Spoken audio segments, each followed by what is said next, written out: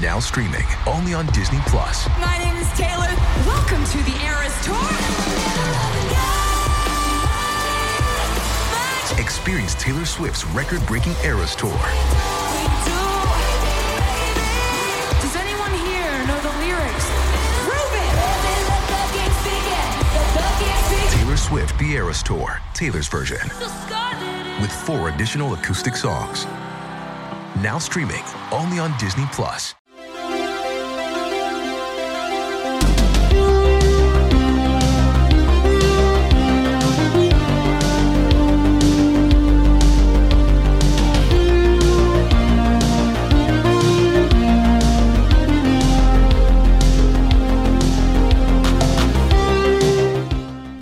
Welcome to Hot D, the officially unofficial podcast for House of the Dragon on HBO. I'm Jim. I'm Aaron. And today we're doing our season 1 wrap-up. We have a lot of feedback to cover. We want to talk a little bit about where the future and perhaps the past of the Game of Thrones franchise is headed. And a couple other things. Give our hopes, our dreams, our fears, our thoughts on what's going to happen with House of the Dragon next season. I'm excited. What about you? I'm very excited. And this also, it turns out, it's not going to be our last wrap-up podcast. I'm going to be joining Kim Renfro to, we couldn't, she's a busy lady. We couldn't get her roped down in time to do this podcast. So I expanded our outline a bit, fleshed out the conversation a little bit more, and we'll be talking the Wednesday after you hear this podcast, and it'll be out the following week. So we'll have one more wrap-up, and it'll be me and Kim Renfro of Insider and Cast of Kings fame, and we're going to be talking about our experiences co-hosting a show with one with dumb co-hosts that don't read the books, and we're going to be talking about the impact of the prophecies on Hot D this season, and one thing to transition into the outline proper. One thing I want to ask Kim is like what do we think the odds are that the community will largely remain unspoiled? I thought throughout Game of Thrones, for the most part, the community did very well when I talk about the book readers, keeping things out of the community from being spoiled. And I felt like late in the run when there were some episode leaks, maybe that, but I don't think that was book readers to blame. And I just want to give a warning that a lot of people are going back and missing Game of Thrones. Like, you probably haven't had the desire to go back and rewatch that, but, clips are popping up on TikTok and on Twitter and Instagram, and you're like, God damn, I really like those first few seasons. Let me dip my toes back in. You need to know that there are significant House of the Dragon spoilers as early as season 3, episode 4. Okay. Like, when you get to a scene where Joffrey is detailing a whole bunch of Targaryen history as he's showing off a bunch of stuff in the Great Sept of Baelor, as he's planning his wedding to Marjorie, and she's pretending to be completely enthralled. There's going to be huge House of the Dragon spoilers for fates of several characters. Now, I will say that I think, from my lights, Joffrey got some of his history wrong, but still, enough right that there's probably going to be a lot of disappointed people. So, and that's what I'm getting at. Like, since this is a complete done deal, and it only takes about 200 pages of reading to get, like, I do worry that as the seasons go on, that it's going to be harder and harder to remain unsullied, with all the stuff we do online. Having said that, like, as a person who's got the whole thing spoiled, I had a ball covering this season. So I don't know that it's necessarily a detriment, but it has changed my guidance on whether people should read this book or not. I was telling people, unless you're just like burning to do it, I wouldn't. But now that I'm, and I don't know, maybe my conversation with Kim will change my mind. I'm like, yeah, if you think that you might be interested in it, might as well, because then you can play the who's right, Mushroom or Orwell kind of game along with everybody else. Sure. What you got any thoughts on that, Jim?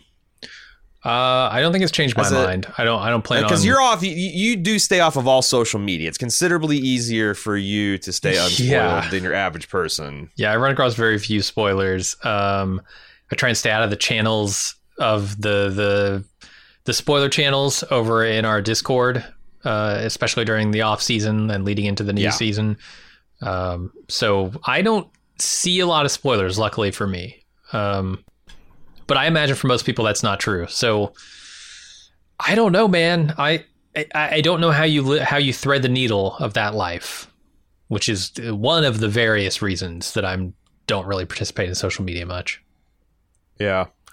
So I did say that I would help people out and give some page numbers. Now I'm talking about, this is the first edition Fire and Blood release hardbound book. So if you have any other release, I don't know that I can give you the precise guidance. But if you start on, it starts on basically page 344, which let me actually go to. Okay, so you could start off. There's a sub chapters. It's all divided, and this is Heirs of the Dragon: A Question of Succession.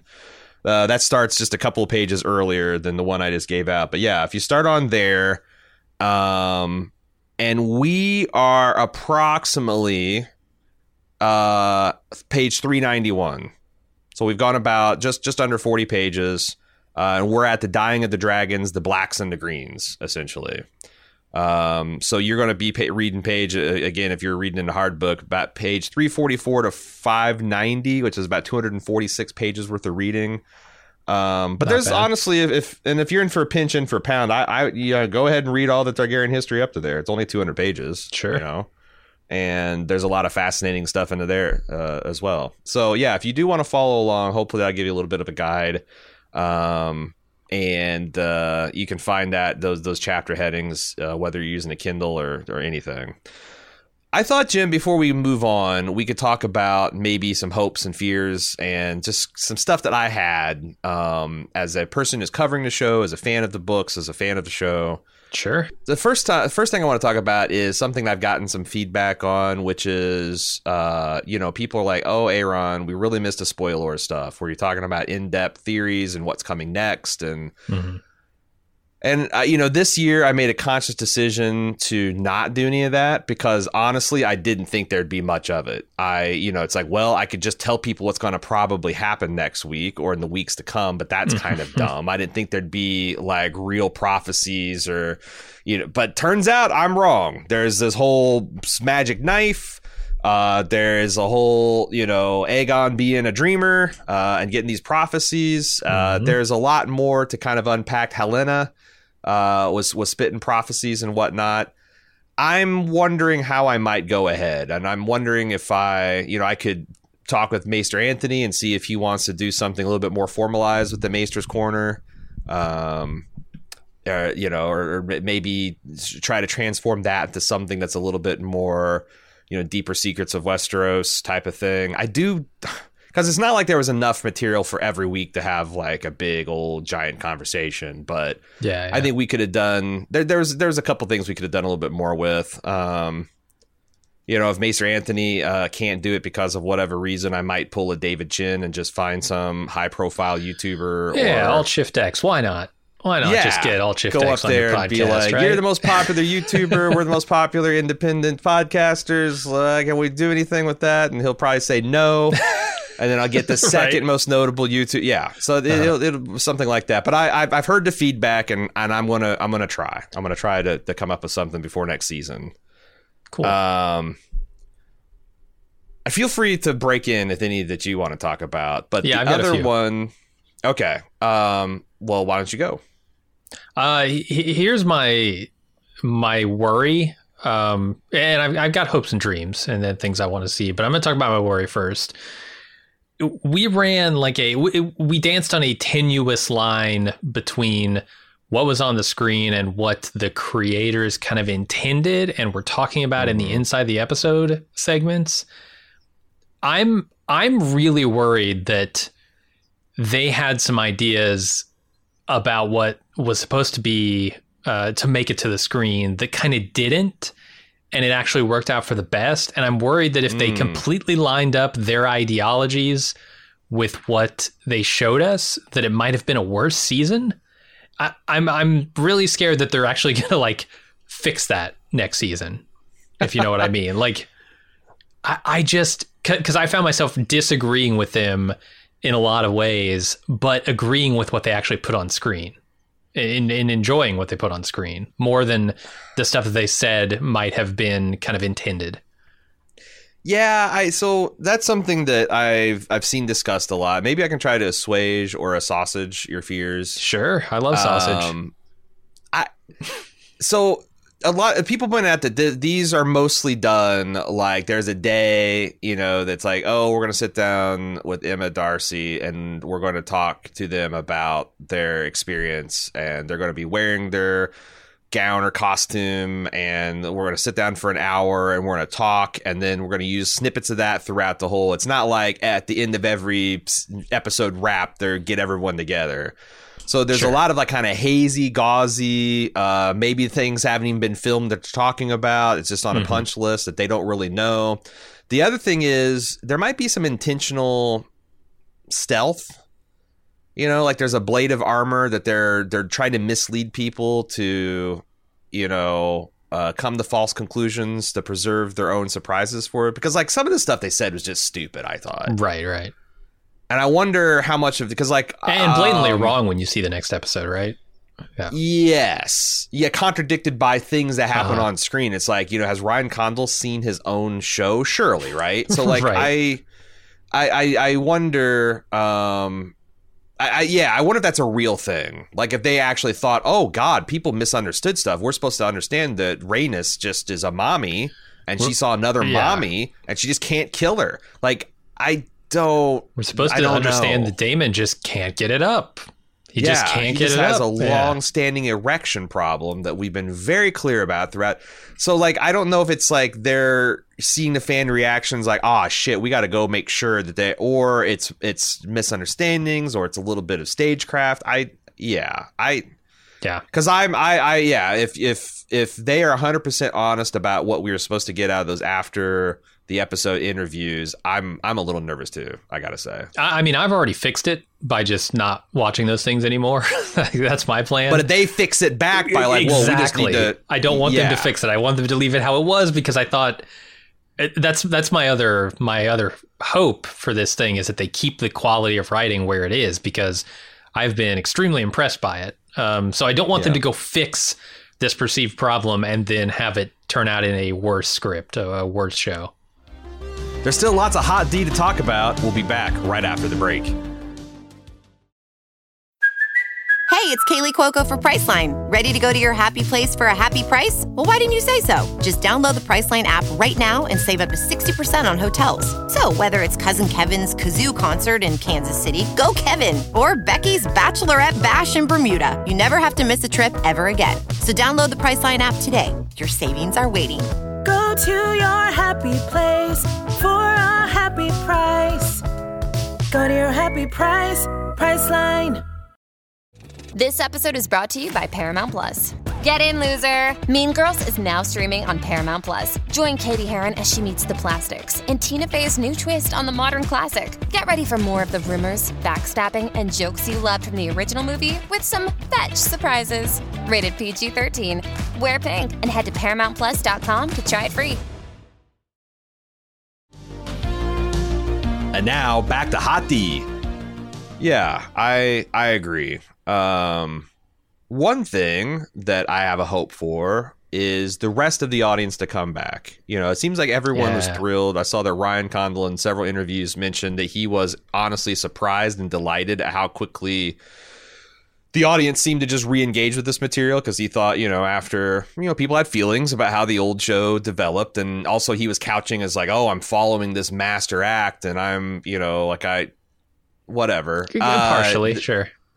But, you look at stats, and it's hard to do apples to apples. And I was looking at Wikipedia, who was going, would seem to always compare essentially Sunday night returns to Sunday night returns. Sure. And it goes back to Game of Thrones. So, like, Game of Thrones started with 2.2 million people watching it and ended with 13.6 million. According to Hot D's statistics, you had 2.17 people watching it to begin with, and it ended with 1.85 million.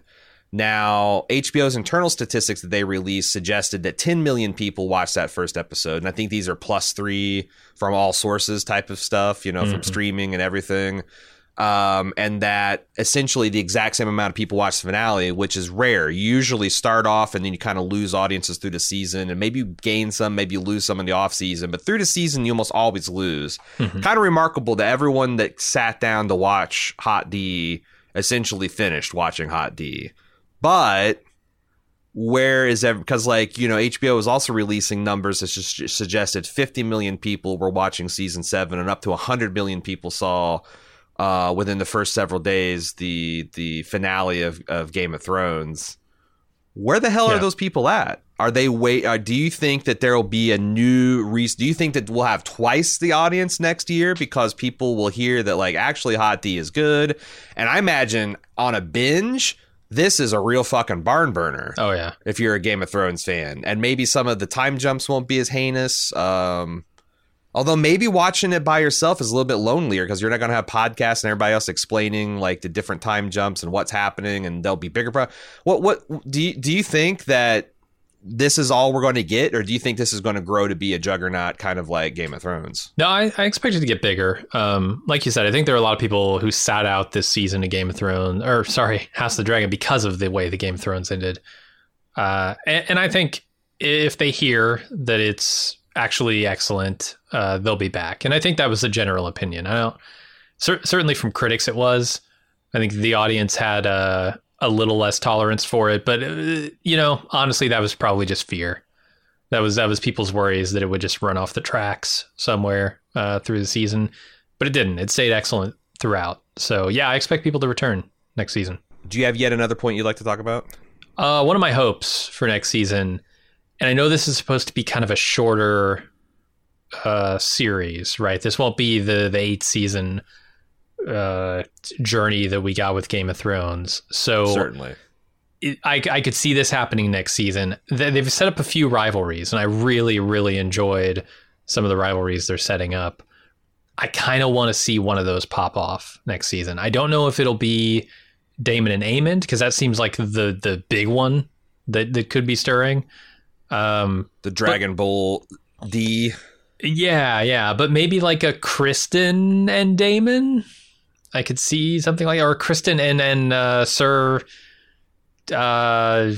Wellington. What's his name? the Kingsguard that quit. Oh, Eric. No, the one that quit. The Lord Commander of the Kingsguard. Oh, Westerling. Westerling, Sir Harold Westerling. Not Wellington. Maybe him and Kristen go at it. I love can see his beef. That. He's got big beef with Kristen, yeah. He's got big beef. It's breaded. It's pastrified. That's what kind of beef he's got. So I would love to see one of those play out. Since we're looking at maybe a 3-season run, I could see that happening in season 2. So I want to dovetail that with a fear of mine as a person who's read the story. I wonder how the community will handle a real Civil War story where huge characters are going to necessarily have to die and be replaced, and then their replacements die too. There's this plot in HBO's Band of Brothers. I think it's actually the episode's called The Replacements, where you had the original guys who kind of trained together and shipped that together, has been through all this, and they're halfway through the war, and half of them had died now.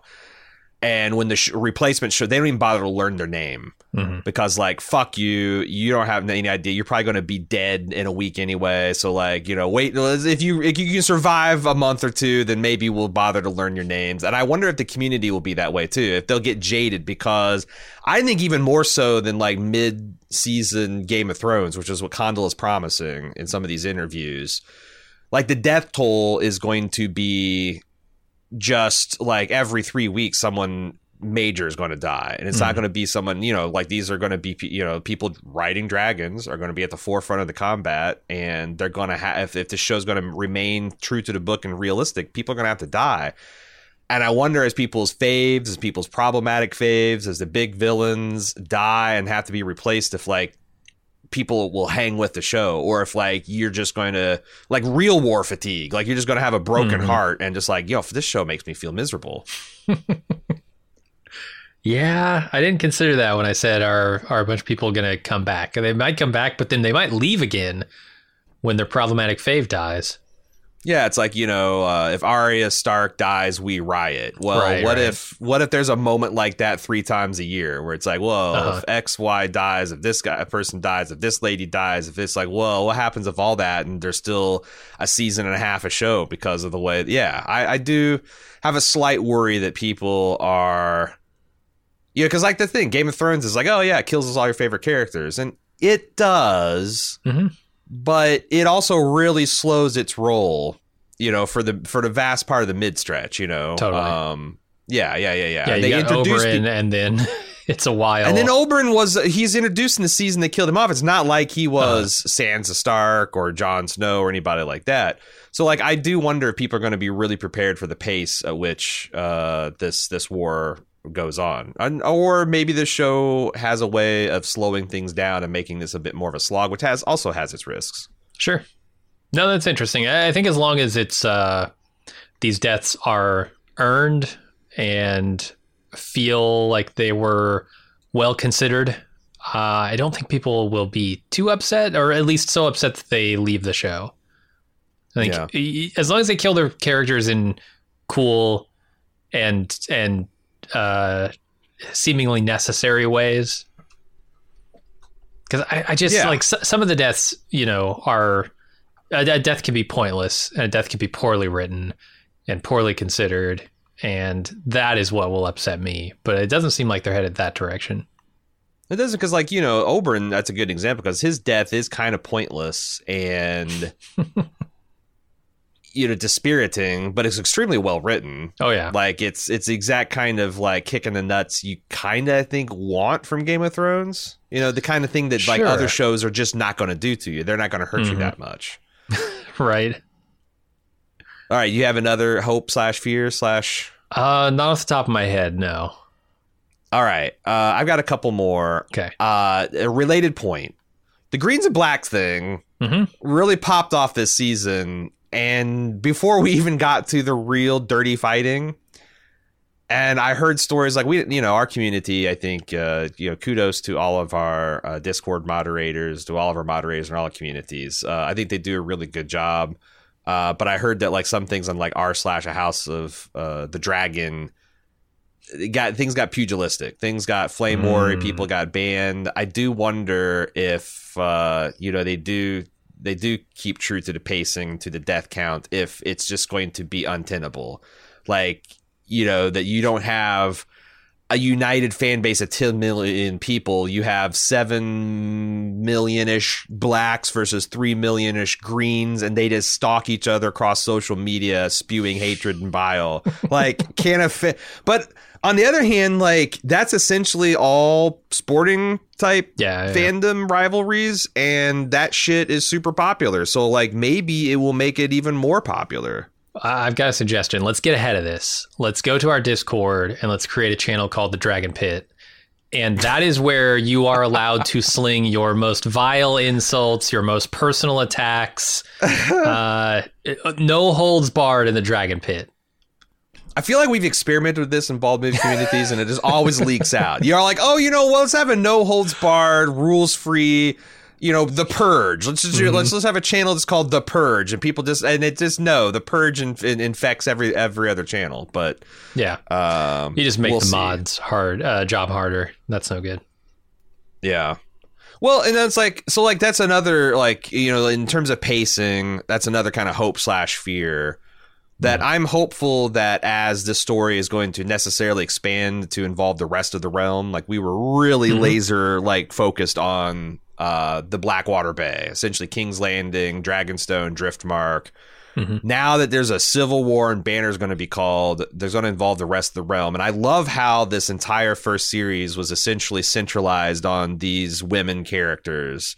And getting to know them and their motivation. I think it's going to make everything work. But it did come at the expense of even meeting important characters, important parties like the Starks, the Aarons. And I wonder, what's the community going to think if we have a whole first episode in season 2 that's like the realm reacts, and we just go around and visit the High Towers getting their ravens in Old Town, and then maybe we meet the youngest of Alicent and Viserys' kids, Darren, finally, because he's supposed to be in Old Town. You go to the Vale, you check on Jane and Arryn and the Eyrie. You know, Daemon was going to see her about contesting his claim to his runestone versus his first wife he murdered.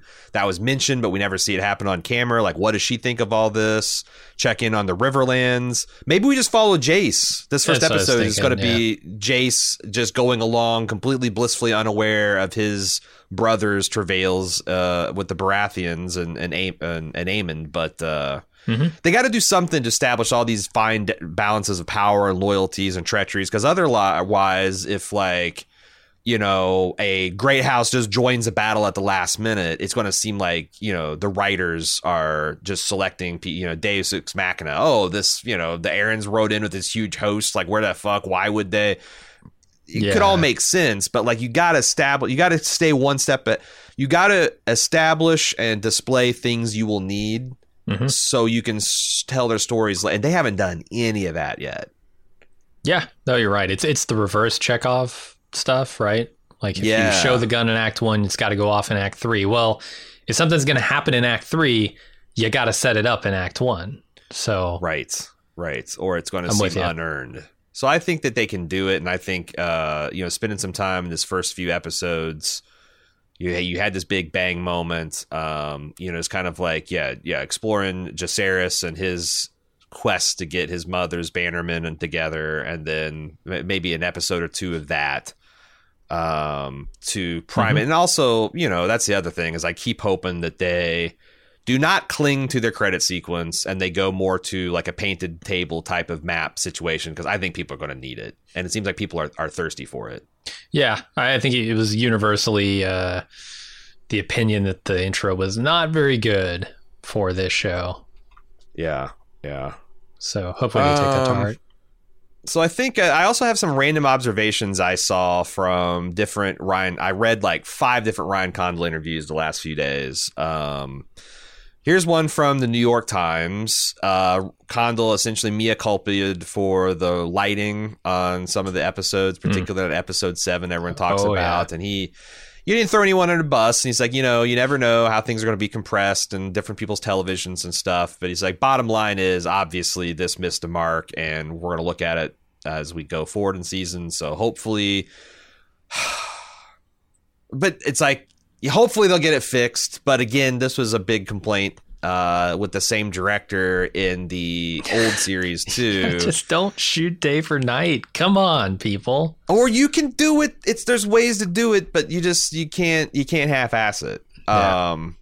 He had a Times interview in the London Times where he said that he recognized that there wasn't enough humor potentially in this season because, you know, we don't have Tyrion and we don't have Peter Dinklage playing him. And that was such a nexus of the humor. But they're looking to introduce quote, natural pathways into moments of levity in the drama. And he says, I don't have Peter Dinklage, but I do have Matt Smith. He says, I think Matt Smith is very funny. If there's one character that does not care, it's Daemon. And that was a lot of the humor. Like, I just like seeing Daemon react to shit. But he's so angry right now. He's so angry. He is very angry right now. He doesn't seem like a very funny man in this moment, but maybe that will change. I mean, that's the thing, is like, this guy was managed to be hilarious beating to death a messenger. Like, I still think one of the top 5 Daemon moments is the way he kind of like, with a flourish, grabbed that message and opened it, and just with like he's Ray Fiennes in Grand Budapest Hotel, and he goes from that to just savagely beating this dude to death with the helmet. I don't know. I think that's funny. So in Entertainment Weekly, they interviewed Gurm and Ryan Condal separately. And Gurm was very adamant about this story needs 4 seasons of 10 full episodes to get the story told in the way that he thinks it needs to be told. And I thought it was interesting that Condal immediately was careful to not commit to that and says, well, you know, I need to break season 2 to see kind of what I think the final shape of the season is. And I honestly, my eyebrow raised a little bit at 4 seasons. I thought 3 seasons when I was looking at this and kind of breaking down the moments and stuff. I was thinking 3. I wouldn't be horrified for 4, especially since they spent 10 episodes going over 40-ish odd pages out of the 240, 250 they're going to need to get through. But like, if they continue to do that, but I don't know, because like there aren't any, that's the other thing, is there's no more time jumps. They established that in this Entertainment Weekly episode, that going forward that things are going to mainly happen in real time. That seems, I don't know. I am a little worried that Gurm and Condal are not 100% seeing eye to eye on how long this thing should be. Yeah, it's especially interesting given that, Condal's the showrunner and he's out of a job when the show ends. Martin is not, right? He's got 400 other spinoffs and novels he can write. You would think that Condal would want to be preserving this for as long as reasonably possible. Maybe he just doesn't want to commit what he knows is like 8 years of his life to this thing, because 4 seasons doesn't mean 4 years anymore, right? When we're talking about, okay, it's not going to release for a year and a half after the last one came out. You're talking about 8, potentially 10 years of your life on 4 seasons of television. So maybe he just doesn't want to commit to that chunk of his life, but I would think he would have a lot of reasons to want to continue the show as long as possible, because he's going to be one of the biggest showrunners on the planet while it's on. He also, in one of these interviews, I can't remember which one because I didn't write this down, but he floated the idea of an anthology where you could go back and go look at the original Conquest with Aegon the Conqueror. You could go forward to the Blackfire Rebellion. Yeah, so maybe he's just eager to get to those stories, and right? Like, there's as many like, out. And that's like one commitment at a time. It's okay. Do I want to do 2-3 more years of this? Okay, well then I'll do the first Blackfire Rebellion, or I'll do and like I can get at it any time, but like also I can extend this almost indefinitely as long as there's an appetite and as long as people are not. I mean, HBO's going to have a real problem in their hands when people get tired of scheming for thrones, incest, and dragons, because all their shows are that. Yeah. Well, I'm just like, if guess what the Blackfire Rebellion's about? It's about certain Targaryens thinking they should be the ones on the throne and these other Targaryens are not. Guess what? Succession is about. Guess what?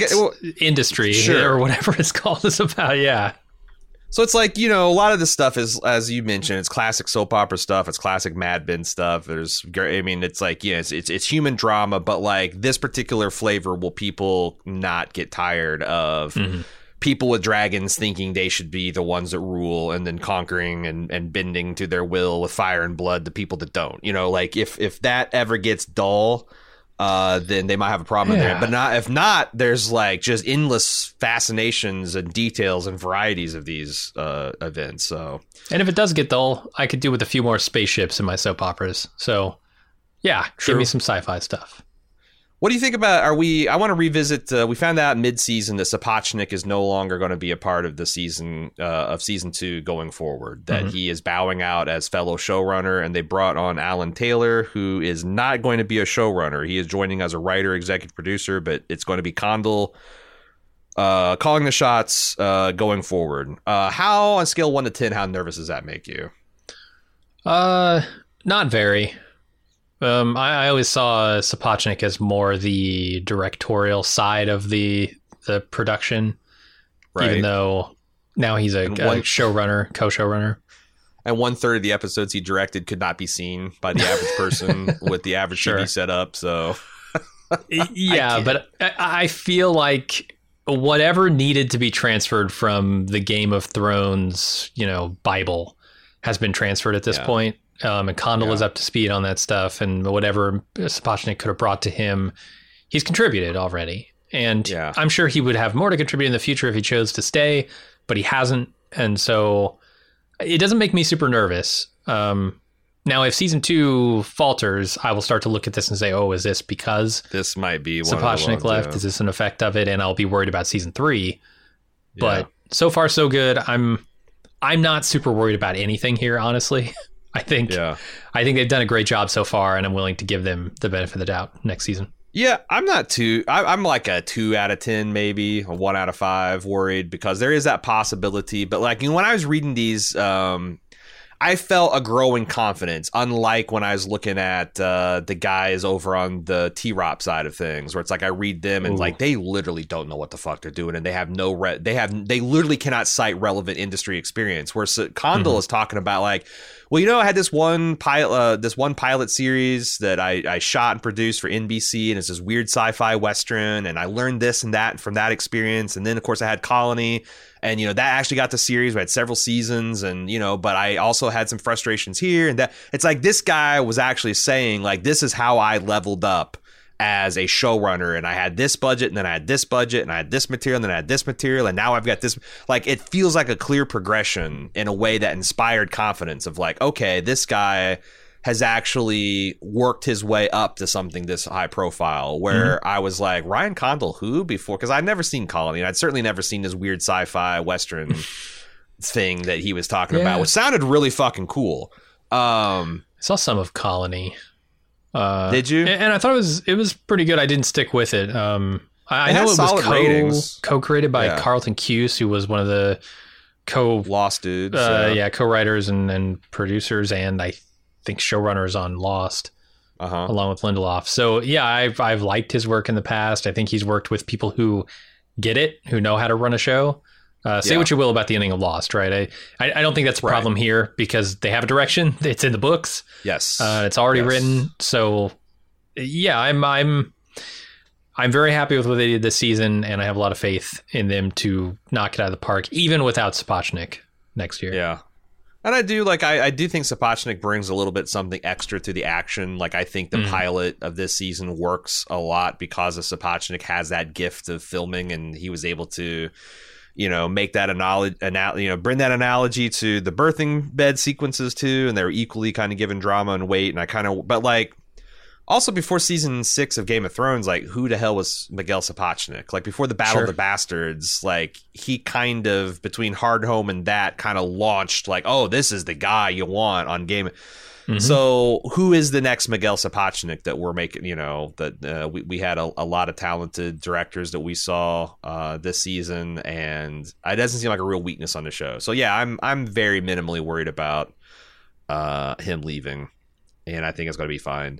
And I think that's about it for kind of my hopes and fears. I mean, honestly, I'm over the moon. I was so anxious about how this would be seen and received, and I felt a little bit better after I'd seen the pilot episode. And then a month later, I was gratified to see more or less everyone kind of agreed with my take, which is like, yeah, this is a really strong, confident first step. And now that I've seen the whole season, like, I'm not saying there's zero missteps, but even the ones that I disagreed with, once I saw the whole series, like, you know, we talked about Rhaenys busting out of the dragon pit, like, that made sense. Like, there's very few things when I look back, it's like, you know what, that just felt wrong.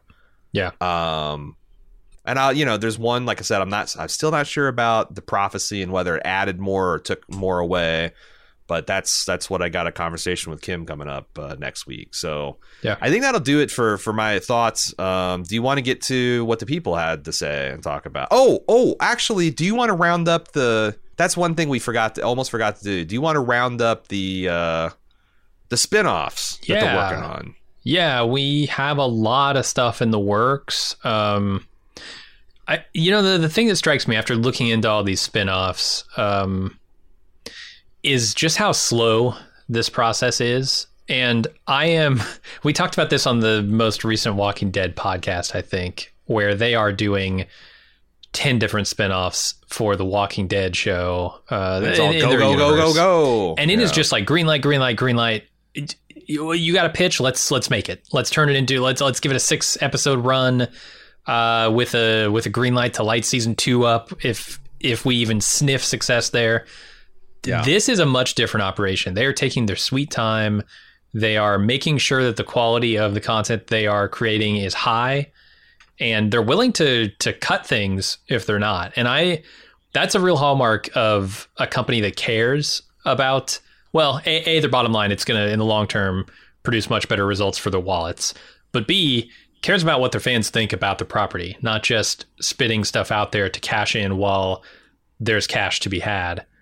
And so I looked into it, and there is at least 6 spinoffs right now that are in various stages of pre-production, and or production.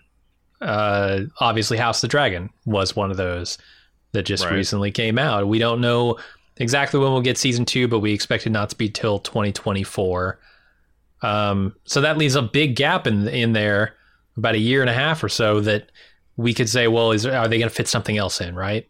And I think the thing that's closest to fruition here is this Snow project, which is a Jon Snow spinoff. It is a sequel to Game of Thrones, so it'd be happening after the events of that series. It was pitched by Kit Harington a while ago, and they've been in pre-production on some stuff, but they've written several different versions of scripts, and they've been polishing them up. I think there's a third draft out there that Martin was talking about having gotten, but they've just ordered a pilot, right? They haven't said, okay, this is definitely going to series or anything.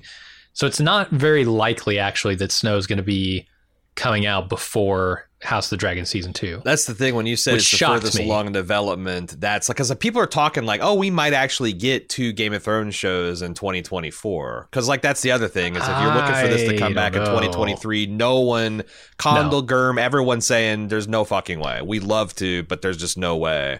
Yeah. As far as I can tell, this Jon Snow is the thing it's got going for it is Kit Harington really, really wants to do it. Yeah. And I don't think do they have a showrunner attached to this? They've got to by now, but there's not a lot of information out there about any of these series. There's essentially George Martin has said, yes, that's in the works, and he can't say any more about it.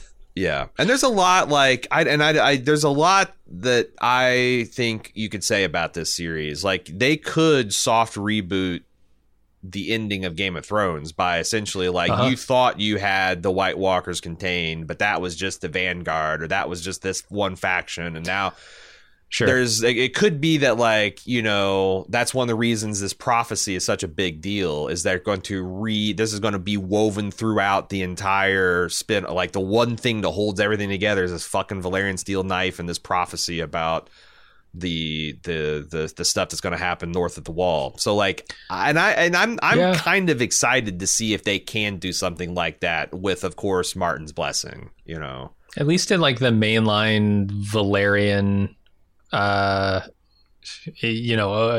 then over in Westeros kind of stuff, they could do that. But there are a lot of spinoffs that won't really be possible for. Another spinoff is The Sea Snake, which is going to be a show about Corlys's, I guess, 9 Great Voyages is a thing. The 9 Voyages, is what they're calling this. Yeah. So it was originally titled 9 Voyages. I think they've officially changed the working title to The Sea Snake.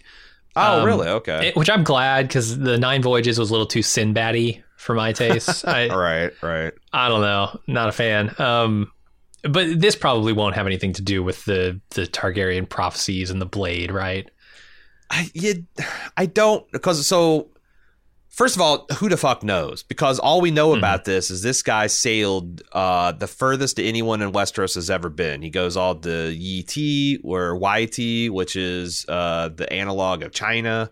Yeah. He goes further west than anybody's ever been. What's west of Westeros? Corlys might be one of the few men that know. But it's just this is just why he's such an awesome character. They don't actually go into detail about all the things. It's he got fabulously powerful and wealthy, and he's the best. So they have a blank slate. This could be a fun kind of X-Files mystery monster adventure of the week or season, just pirate king for hire kind of. But if he is going over to explore the doom of old Valyria, and he is investigating the mysteries of the find East, blades, he could. Sure. Because that's the thing is according to Martin, this is kind of like a monomyth along along the lines of a global flood in human history, that there is enough cultures that talk about this thing that, maybe there is something that catastrophic to happen in mankind's ancient history. And the long night is the same thing. So whether you go to YT or whether you go to Essos and explore the remnants of old Valyria, all the peoples of Middle Earth kind of had this experience, and so they could definitely. Well, this is my long-winded way of saying definitely they could get into the prophecies if they wanted to. Okay, and obviously that one would be set sometime in Corliss's lifetime. So anywhere between like 0 and 40 years before the events of House of the Dragon. I think you go with young, like, you could get like a hot young guy to be Corlys. You could get a hot young gal to be, because Rhaenys is in the world and she is a dynamic figure, Sure. She's a dragon rider. Like you could talk about how they met and their romance. I mean, there's a lot of hooks. I'm pretty excited for them to see what they come up with this. Yeah, that, however, is less far along than even the Snow show, which means it's probably not coming out for several years. They do have Brian Heller attached, who is the co-creator of HBO's Rome, which I've seen most of the first season, and I had to stop watching it because the fucking call of Bald Move always brings me back to the present. But that was a show. Right, and you can see the DNA of Game of Thrones, like it would translate 100%. Effortlessly. So that is a great person to have at the helm of the show. Mm-hmm. I think so. There's another one called 10,000 Ships, which is the story of the immigration of the Rhoynar to Dorne. And this is, at the hands of Queen Nymeria, right, leading them out, because I think the Valyrians were invading. Is that right? The Rhoynar lands, and so they had to flee. Rhoynar refusing to essentially bending the knee to the Valyrian Empire, and the Valyrians decided to just wipe them off the map. Yeah, and so they go over and settle in Dorne, and this is the story of that, developed by Amanda that page Siegel. That Rhaenyra tore out of the history book and gave to Alicent. That was about Queen or Princess Nymeria, and she's this very legendary figure. Arya named her Direwolf after her. She's the patron saint for all little girls in Westeros that want to be a badass warrior queen. She's the template, the blueprint, and the model. Nice. So I mean, there is I guess there's perhaps a screenplay floating around somewhere, but again, not very far along in the Who'd you say was attached process. To this? Amanda Siegel, who's done things like Person of Interest. She wrote some episodes for that, and Jonathan was a Nolan producer, co-executive producer. Wasn't that a Jonathan? Yeah, okay. So she's done that. She's done some other a lot of television production. So she probably knows her stuff. Nothing I've seen though. I haven't seen any of the shows that she's worked on, but they are fairly popular shows. Like I said, Person of Interest, The Good Wife. Yeah. We constantly get. Oh, right. That's those are two shows we constantly got recommendations to watch, especially in the Person of Interest connection with Westworld, which doesn't look like we're going to get any more Westworld. We'll have to wait for the critic screenings in the winter to confirm, but it's not great that they haven't renewed that show yet. Yeah, we'll see how that goes. But little Westworld in your Game of Thrones coverage here. Yeah. And then another spinoff, which I think you're going to be excited about, is the Dunk and Egg spinoff. Not Duncan Egg, Dunk and Egg. I always think this is Dunk and Egg. When I hear the name pronounced. Sir Duncan Egg. Yes. But this is essentially set 90 or so years before Game of Thrones, where Sir Duncan the Tall and Aegon V, colloquially known as Egg, roam the countryside doing chivalrous deeds. I don't have much more information than that. This feels like a deed of the week type of thing. Yeah, I came across this. They collected the 3 short stories that Martin had written. I guess he plans for 12 and he's written 3. And he was kind of rolling on them, and then he got so much grief for ignoring Winds of Winter that he said that he was going to kind of swear off at Dunk and Egg until he gets Winds done, and now we don't get anything. So, but he's also said he doesn't want the show to surpass him. He wants to finish these short stories before. And he might, because you're right. This is just literally, you've got this hedge knight, Sir Duncan the Tall, who's this essentially 7 foot tall, not simple-minded, but he's certainly not a great thinker, but he's got a strong moral code, and he just kind of tries to do it right. And there's a lot of interesting hints that this guy might be an ancestor of Brienne of Tarth, because he's just this giant of a man. Sure. And you got Egg, who's like, the open secret of the books is that there's this little, Avatar looking kid, this bald headed kid that follows him around, named Egg. You later find out that he is one of the heirs, Aegon, in hiding. Classic Targaryen move. Shave the head. Yep. Shave the head. You can't have that silver hair giving you away. And they're cute stories. They're interesting. There's one that's kind of got some spooky stuff in it, and it's very much like quest of the week, quest of the season type and anthology unto itself. And the thing that like Martin might be able to do this because these seem to be pretty fun, and all of the things, these are all told in the margins of bigger stories that he's kind of already written. He knows why Egg is in hiding. He knows what happens to Egg eventually. The reign of like he's got all that stuff. There's this whole tragedy at Summerhall plotline that I think ties into there. There's a lot of interesting hooks to the main series, and I think this would be a lot of fun. Nice. Yeah, I could see it being fun. And it doesn't have to be. I wouldn't be worried about, Martin saying, well, he wants to make sure he's finished all these, but he's got competing interest with the novels for Song of Ice and Fire. I wouldn't be too worried about that because this could be 8 years from now, right? I mean, this series might not come out. This might be a phase 4 kind of Marvel thing where you just, you're planning, okay, we got stories we want to tell, but not for a long time. We've got 5 other spinoffs. Yeah. Maybe this will be the last one and he'll finish all of those by then. But who knows? There's also an animated drama that I don't even think has a name yet. Yeah. I'm not even sure what it's about. It's just an animated series somewhere in the Game of Thrones universe. And it's almost like the way it's written and all the write-ups is like HBO is like, this is an expensive fucking show. It's cheap animation. Let's just we can animate some dragons, right? People won't bitch about the direwolf budget if we just animate everything, right? But like, here's my dirty little secret. I'm not as interested in adult animation.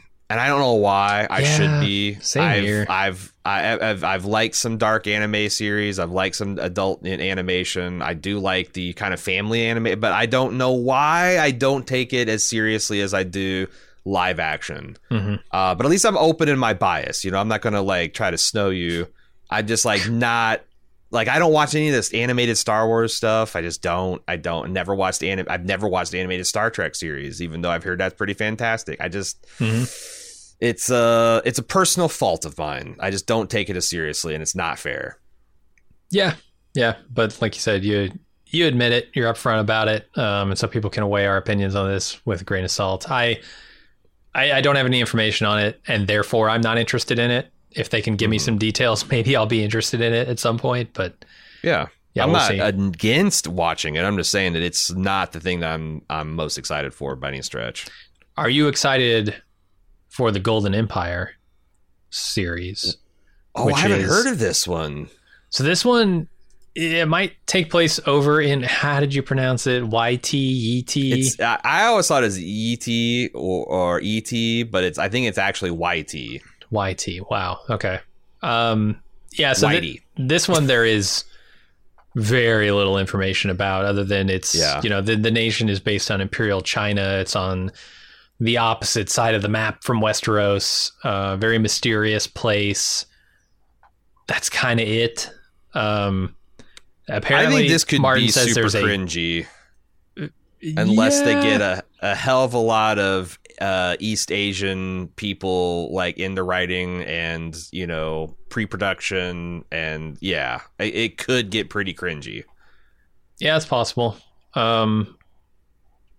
I don't know. Martin says they've got a great young writer developing the series, but he doesn't say who. But he does think the art and animation is going to be beautiful. Now, his bastard son that he's kept in the wings, sharpened his teeth up, and he's ready. He's ready to bite into that script. Yeah. Take a bite of Hollywood with those sharp teeth. I don't know if this is an animated series or what he said. Martin said, I think the art and animation is just going to be beautiful. So it's possible. Maybe this is one of the animated angles that they're taking. Yeah, I've seen it written up as two separate things, but it could be one of two animated series that they've been working on. Oh, you can only tell the Far Eastern empires of Game of Thrones through anime. See what I mean? Cringy. Right. Yeah, I don't know. There's a lot of speculation about what went on over in YT. So, see, in my research in these, I also came across a flea bottom concept. Oh, Did you hear this? I think that one was scrapped. Am I wrong about that? This is the one that I found. This was like written in late September, so I thought it was the most current from Screen Rant, but it's also just very much like, well, it's known for its poverty and crime, but it's also the, you know, how people like Davos Seaworth and Gendry get their start. But also, like, I just don't know. Call it Bastard Bottoms. I don't know what the pores and the crime ridden of King's Landing looks like in kind of, what is this, some kind of David Simon? Yeah, the Wire of Game of Thrones. Sure. Right. You know, police overreach and gold cloak brutality and cutting off cocks and the endless self-perpetuating cycles of cock cutting and yeah, I don't know. But the thing is like, I doubt all of these see the light of day. Yes. They certainly are not going to see all the light of day at the same time, or at least I hope not, because I do think you can fuck around and overexpose this. But yeah. Well, shit, man, we've got almost a full hour without even getting into the people's feedback. Do you want to get into this? Yeah, let's do it. All right. Again, hotd@baldmove.com is how you get email into us. I will say that we are probably going to be going away for a long while. But if you want to send stuff in, if you see news on the off season you want us to talk about, or something that a burning question that you'd like to get a resolution to before season 2, we'll be coming back every 10 to 12 weeks or so. I don't know if we'll do that the first cycle because we just got done with Hot D, but like we will be coming back from time to time and taking the microphone back from Anthony as he takes a break from his chapter by chapter discourse of A Clash of Kings. So like, yeah, send that stuff in. I will be checking the email before we do an update to see if there's anything worth talking about or questions that people have got. So yeah, it's not going to go completely dead in the off season. But let's get all the season 1 business out of the way. Melanie says, I just want to give Hot D the props they deserve for having the confidence to show the 4 childbirths and not feel the need to overcompensate with gratuitous sex scenes. People may not like watching the birthing scenes, but they have narratives and thematic value, and they're supposed to be hard to watch. I was originally amused by the sex position and weird sex scenes of Game of Thrones, but it quickly got old for me. It's like they thought people would stop watching if they didn't hit their naked whore / orgy quota for the season. I found the sex in this show to be relevant to the plot, and young Rhaenyra was allowed to discover her sexuality and grow up without being raped or tortured. That's nice. Nice for a young woman in Westeros. Contrasting with Alicent's lame, dutiful sex with Viserys, who is medium old and gross at the time. But had a clear thematic purpose. I'm a big lore whore, so I've read Fire and Blood, The World of Ice and Fire, etc. But Hot D managed to exceed my wildest expectations and have genuinely shocking moments that made me connect with the characters in a way I could never have from the source material. I never imagined I would actually really like Alicent and be able to relate to both her and Rhaenyra. I sincerely hope they continue this pattern, as both of our queens are going to be out for blood in season 2. I got a couple emails along these lines, and that was one thing I was a little medium worried about going out of the pilot, is like, boy, there is the return of sex position. Like, do you remember that first episode, how like dudes are in mid thrust, like listening to Daemon give a proclamation, or all of Flea Bottom is watching Daemon fail to arrive with Mysaria? Like, it's like, oh man, there's like four big sex scenes where people are talking, but that was kind of a first episode thing. It was. I don't know. I don't have as much of a problem with that stuff. I think, look, I don't either. You can overdo it. You're HBO. You've got the ability to do this stuff. It's one of the few places that is willing to do it. So do it. I don't have a huge problem with it. But you're right. I do also very much appreciate the stuff that is done for a reason. And I think Game of Thrones did that occasionally. It wasn't all just like, oh, Littlefinger works in a brothel and he's going to have these 2 employees banging in the background while he's giving a speech. That was pretty useless. But then you get stuff like the truly horrible and gratuitous stuff that happened with like Joffrey and Rosalind. And I'm like, well, that's horrifying. But that's actually for a purpose too. So, you know, Game of Thrones did it occasionally for good meaning, but yeah, I don't know. I agree. I'm glad they were doing some things right there.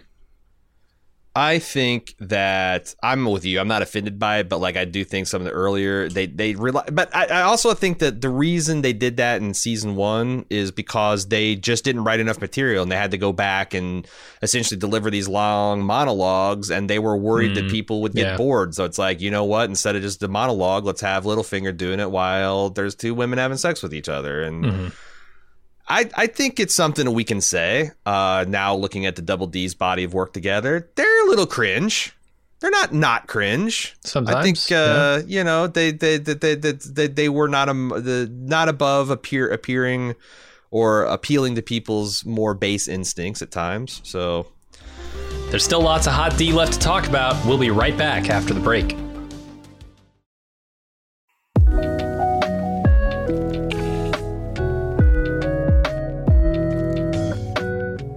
You've been listening to quite a few Bald Move podcasts now, but you're not in the club? Whoo boy, you are missing out. Not only are all of our premium club podcast feeds completely ad-free, but we have lots of other great content exclusively for people in the club.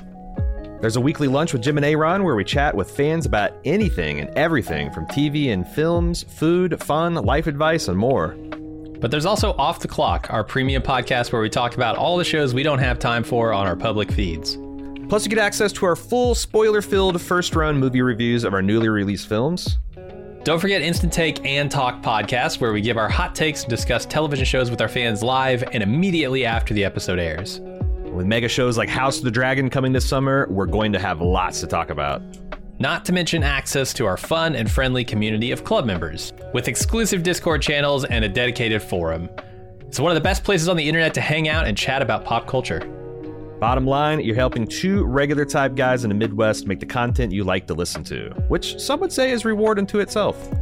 Help keep the lights on and the bits flowing at Bald Move. And get some awesome content for yourself. Head to support.baldmove.com to join the club today.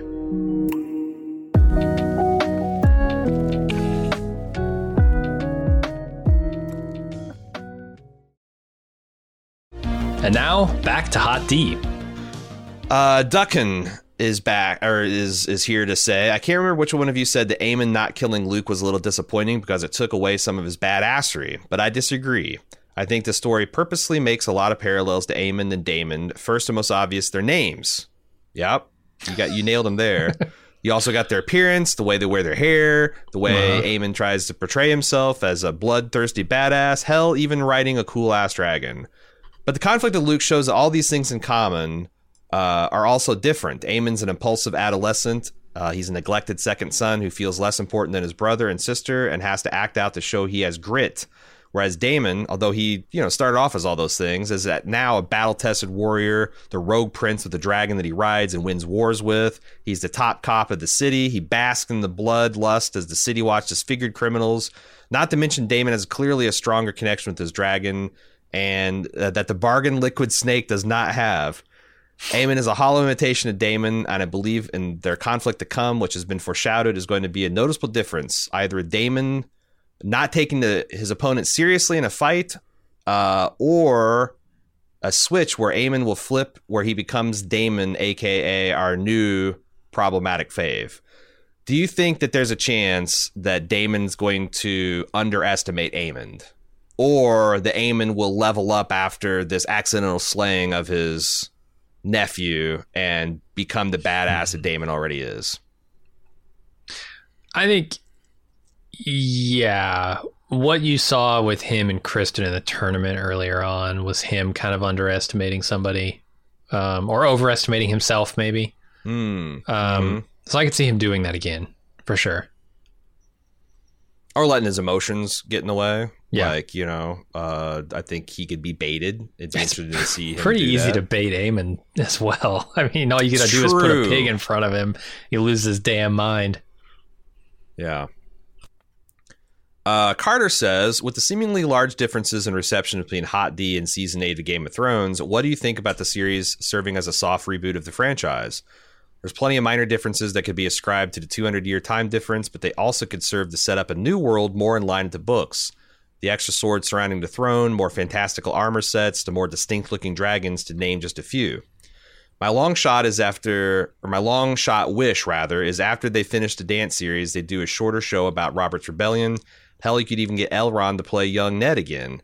After that, they're mentioning that Elrond for the T-Rop series is the young Ned that we saw in all the Bran-enabled flashbacks to the Tower of Joy sequences, all that. Yeah.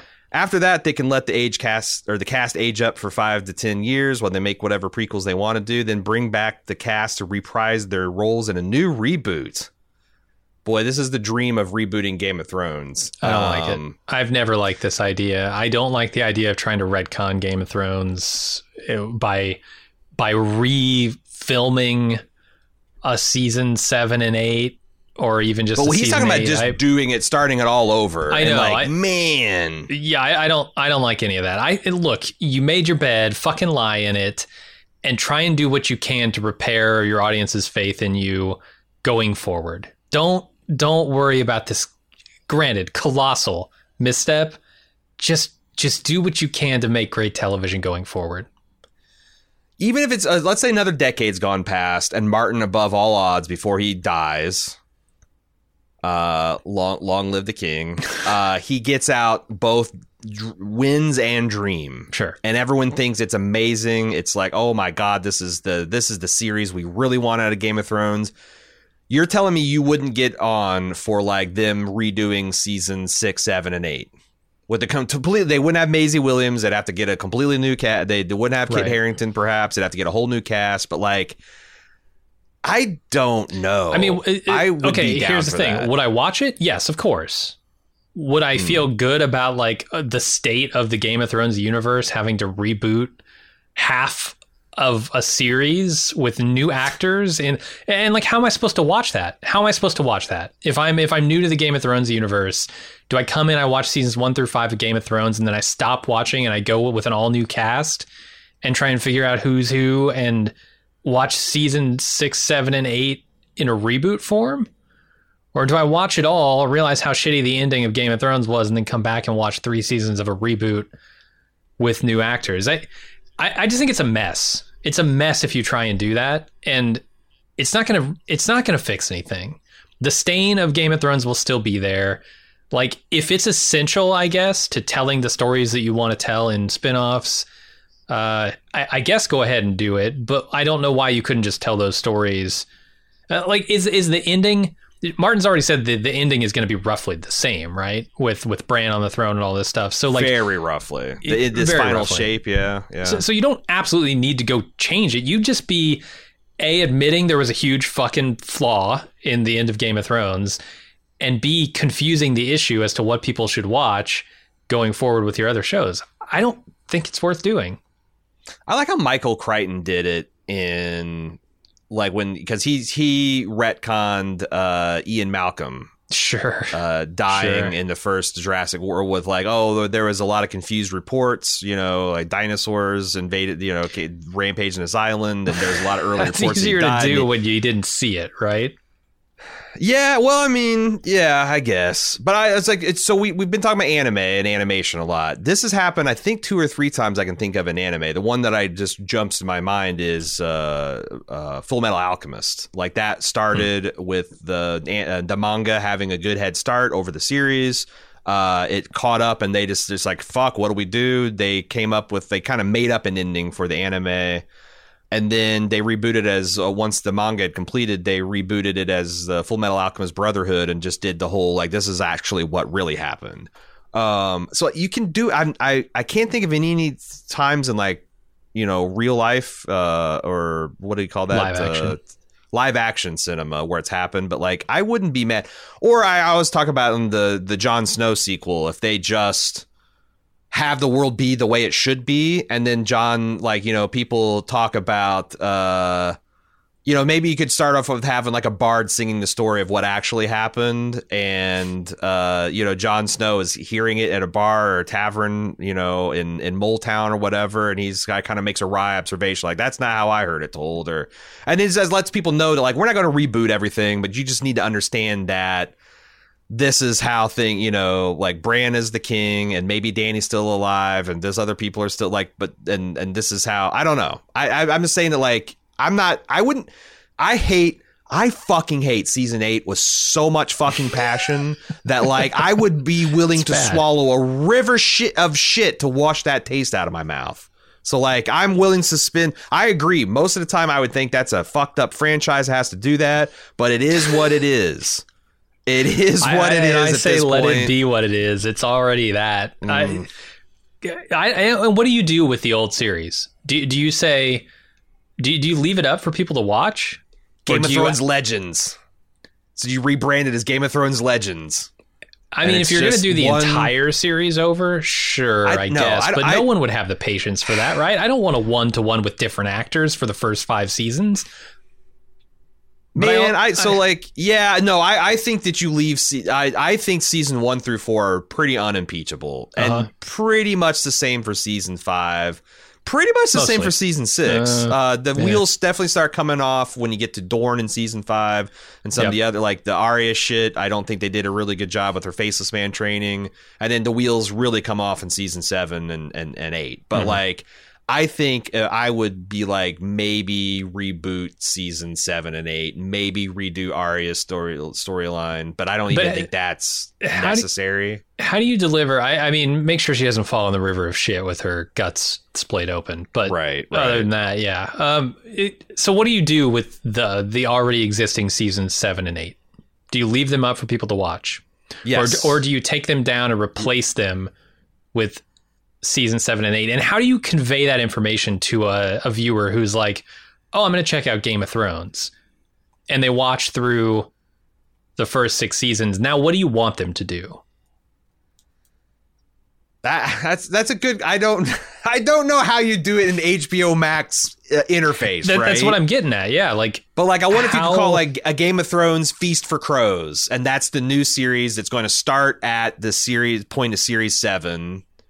And, you know, it's kind of a fun play on words. It's Feast of Crows is where, you know, things start to get a little fucko in the narrative on the series. It's also like crows, or, you know, a lot of people were calling themselves crows and ravens and whatnot, you know, but Black Brothers, that kind of stuff. After it's like this is a feast for crows. If you are a diehard Game of Thrones fan, this is, and you can ignore it if you. I don't know. It's a problem. I feel stupid talking this through, but like, it's something I would be interested in. Well, I'm trying to just like put myself in a meeting at HBO, or I guess at Discovery now, and say, like, what are we doing with this franchise? Do we want to try and correct the mistakes of the past, or just live with those and move on? And I say move on. Like, yeah, that's the more attractive option. I think so. And if it wasn't for the Jon Snow sequel, I don't think we'd even talk, because none of the other stuff has anything to do. Like, it's all stuff that takes place before. You know, they can definitely embellish things like this prophecy and have new things to think about. But like, I just think stirring up shit too, right? It's like, we've made this mistake. Do we really want to present that mistake in its full? Just completely bare it to our audience and admit to it, because HBO has never really admitted like this was a terrible season of television, and they were always like secret, another great episode of Game of Thrones all the way up till the very end. So even Condal, when he's like, you know, I was nervous about coming back to Game of Thrones, it was all about living up to the legend. It wasn't like, oh, they shat the bed and I had to steam clean the sheets and I had to refurbish the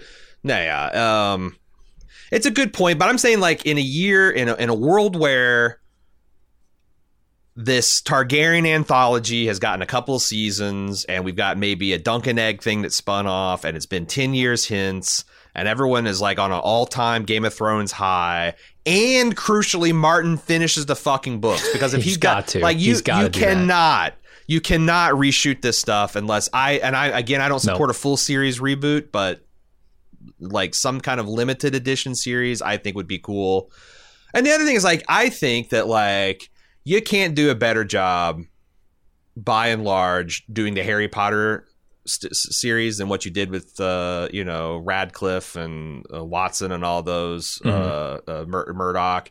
I don't think you could do a better job, but I'm morally certain in my lifetime someone will do it because there's money. There's money. They'll reboot that. So like they will probably reboot Harry Potter and do the whole thing with just like you said, different, even though that's the most pointless thing I can possibly fucking think of. Right. So like, why not Game of Thrones in 10 years? If Martin is leal and gets all this book stuff done.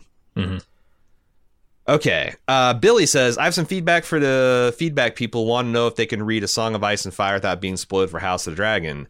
He says, it's in fact possible to skip the parts you don't want to read. When you see a conversation veering towards Targaryen history or a block of text retelling some historical story, just turn forward a few pages. We have read 99.9% of the books and missed essentially nothing.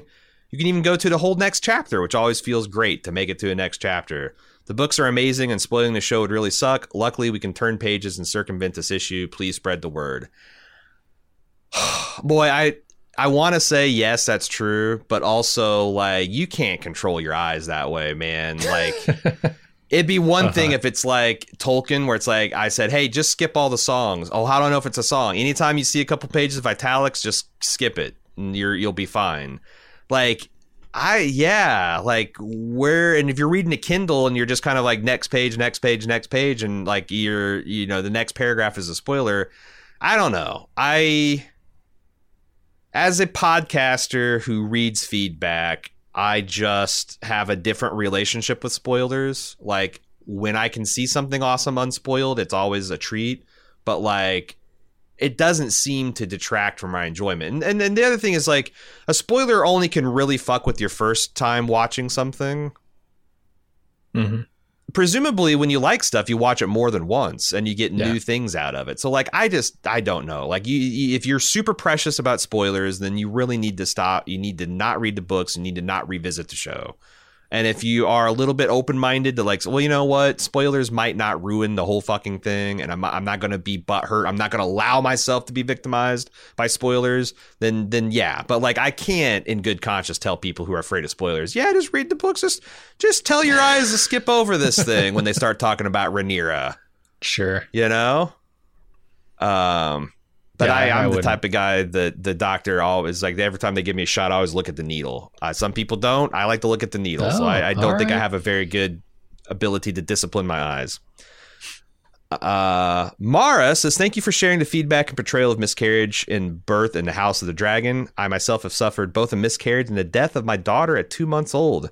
But yet in favor of how birth and childbirth has been shown on the series. I want to share a resource with your listeners who are in similar situations to hopefully help with the loneliness that you've alluded to, because we talked about like, what a lonely situation that must be. I joined a support group called Healing Embrace that meets via Zoom. It's for anyone who has suffered a miscarriage or has had a death of a child under the age of 1. It's completely secular and respectful of all beliefs, the old gods and the new, as well as free. I want to pass this along because I'd not heard of this. So this is the collectiveforhope.org. The program that you want to select, because they do grief support in general, but they also have one called Healing Embrace. And if you're in their front page, you'll see that prominently advertised, and there's a link to it in their programs. The collectiveforhope.org, and it's particularly the Healing Embrace. They support pregnancy loss, infant loss, grief support along those lines. So if you are one of those lonely people, whether you're a dad or a mom, however you want to describe yourself, if you experience that type of loss, they can help. And I will vouch, like I've never gone through this. I've never gone through this to a support group like this, but I will vouch for how helpful support groups can be when you are dealing with something where you feel like, oh, I'm the only one that's ever felt this way. I'm the only one that can understand this. Like that's just, when you're talking about a planet of almost 8 billion people, that's never true. Yeah. And it can take that lonely feeling to a communal feeling, and it just, that automatically helps so much. So once again, Collective for Hope, thecollectiveforhope.org, and check out the Healing Embrace. And I really appreciate Mara for making that resource available to people, or telling us about it. Kevin P has some logistical questions. and particularly seems fascinated by the state of the battlefield. He says the Lannisters are on Team Green, but since they're located at the west in Westeros, how long would the Lannister fleet take to sail south from Casterly Rock around Dorne and back up the Narrow Sea to defend King's Landing from the Valyrian fleet's blockade in the Gullet? Lannister fleet. I mean, you can't defend it. You're going to have to break through the blockade just to get to King's Landing. Yeah. And he says, wouldn't they repelled by Corlys's new garrisons at the Stepstones? Hell, wouldn't they go up against greater defenses at Driftmark and Dragonstone? Yes. Like, yeah, they're screwed. If you hold up your left hand and you make like a C shape, like a claw, like a crab claw shape, you remember all those fortresses I was talking about, like Duskendale and Claw Point and all that stuff? These are rimming around that claw on the north and south shore. And if you look at your index finger and your thumb and imagine there's two islands set right in the middle there, that's Driftmark and that's Dragonstone, which currently has the largest fleet. You know, the house of the largest fleet in Westeros is based out of Driftmark. The seat of Black Power is on Dragonstone, right smack in the middle of there. And you're suggesting that they're going to go all the way from the western shores of Westeros, sail around the summer seas, work their way again across the Stepstones, which are fully garrisoned and manned by Black forces, and then force their way into that Crab Claw with the largest fleet blockading with numerous dragons patrolling stretch of water that's like 20-40 miles across. I would want to do it. I wouldn't. I'm not saying that you can't, because there's all kinds of stories where greater naval powers have been overcome by lesser naval powers. You can never forget the treachery of the sea. Think about how that has influenced, like how Britain got to be a world power. It was when the Spanish got smashed at sea. The typhoon. There's I forget what happened in Japanese and Chinese history, where I think China was trying to invade Japan or Japan was trying to invade China, and a typhoon came and fucked everything. You just never know. But I'm saying if I was Tywin Lannister, I would not be anticipating trying to crack this particular nut. No, not at all. I do wonder how many forces are garrisoned down at the Stepstones, how fortified that is. If the Lannister fleet could take that, if a lot of the Valyrian fleet was tied up in Blackwater or near Blackwater Bay. Well, that might be interesting. Also, the Essos, there's always allies.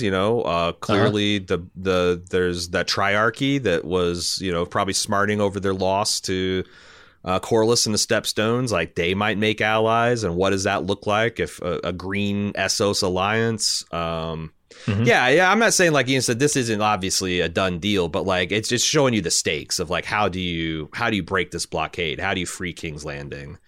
Yeah. And as far as he also asked, like, how does King's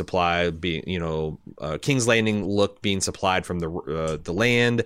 Number one, if you got 14 dragons dive bombing your shit, that's tough. And also, just is the infrastructure there. If 80% of what King's Landing needs goes through the ocean, you cannot just reroute that over land. There's not like rail systems and logistics companies are just ready to do that shit. There's like, So I think King's Landing is going to be in some rough times ahead, but we'll see. Jacob emails this and wondered, why didn't Vizzy T just call another Grand Council to choose between his daughter and his brother? A few more Grand Councils, maybe we'd be down the road to proto-democracy. Hey-yo! That was one of my big theories. I was really hoping Dany would break the wheel by doing some kind of like Magna Carta style representational democracy. Again, it's not going to be like something you'd recognize out of textbooks, but it's a step in that direction. And this is, like the Grand Council is essentially a little bit of a democratic resolution to a matter of succession. And like, why not just keep doing that, man? I mean, what were I guess the options were just Aegon but they weren't at the time. Like that's the thing. Like at the time it was Daemon. Well, I think he's joking of like when the king dies, instead of it, just do a Grand Council. Just do a Grand Council. All right, here's the thing. Here's the people. We could have kings or queens. What say you, lords and ladies? Well, more realistically, lords. And then, a couple hundred years of that, you can then start asking the ladies. And a couple 100 years after that, you can start asking the small folk. And then where will we be? Most of the way to democracy. Craig says, a question for Aaron. I heard from one of the showrunners that the book's point of view leans slightly towards green, and it's clear that show leans towards the blacks. Do you think this is a conscious choice by the show to overbalance this point of view, or something that's happened naturally? I don't know, because like when I'm reading Fire and Blood, I definitely feel like these, and maybe it's because these characters are so thin, and so just broadly painted, but I thought a pox on both of their houses, and I was just I had some people that I liked and I thought were cool, and I was like more attracted to the personalities than to the cause, and I think I'm surprised to hear the one of the showrunners mention that, because like to me what they've done is they've fleshed out and they've tried to humanize everyone. And as a result of that, if the overwhelming, like if the show is kind of like leaning towards Team Black, then I guess so be it. But like I never felt like the books were pro green, and that but the show is definitely pro black. If I'm being objective about it so far, yeah. And that's the thing, is like I do wonder if they'll ever recover from that, because there's some people that just like, well, you know, they weren't justified, or they were justified, and no matter what comes after, it's always about what came before. I mean, this is how a lot of this is how generational struggles happen in real life, you know? Yeah. No, they're gonna have a hard time overcoming. Well, if Otto just had been less of a shit.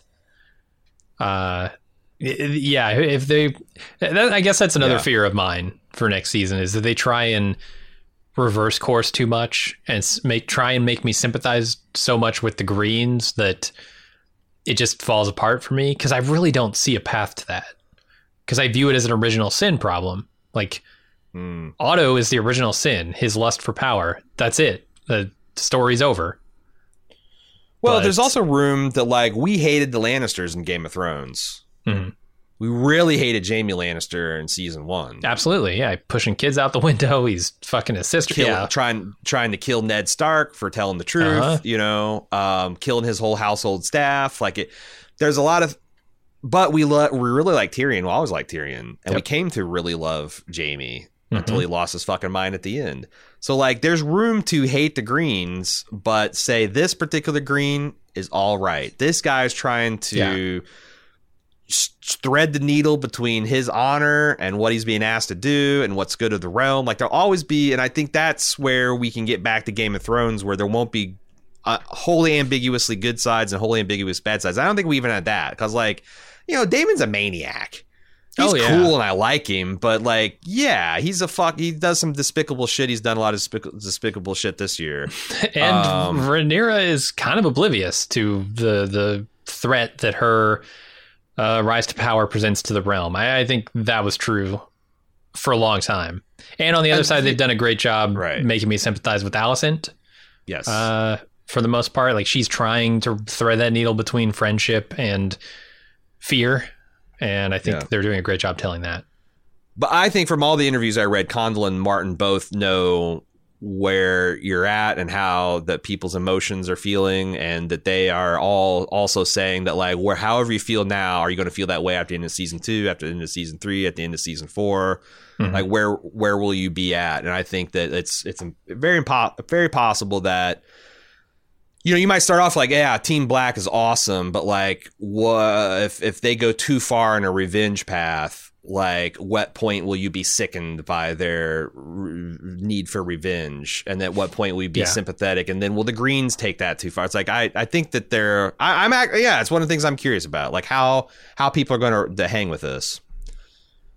Michael B has an opinion. While I agree sending her sons to negotiate, to my Rhaenyra here, is a risky move, I thought she was hesitant, and they asked, so she reluctantly did it. But wouldn't she have been under the assumption that they had a day to respond to Otto's terms, and they should have at least a day of safety since the war hadn't started yet? Probably. Yeah, it's a fair point. Yeah, I think this is a really good point. Like, she thinks that she's being shielded by this 24 hours of opinion, and like, yeah, maybe Otto and Alicent are out there trying to rally their banners, but the idea that her younger son would be attacked and viciously savaged by Aemon on his large dragon clearly is not even something Aemon fully thought through. So like, yeah, I thought that I always thought it was a calculated risk, because do you think Vhagar is really out there when she should be? I mean, if you want to analyze the other side, that's a foolhardy risk to send Vhagar away in those first 24 hours before you've gotten some kind of like deal. So stupid it just might work, right? That's the idea. Yeah. But I think that's a good that she thinks that she's got, essentially that these are just being sent under the the banner of being a messenger, being an envoy, and they're going to have absolute protection, which they pretty much were. Aemon just fucked up.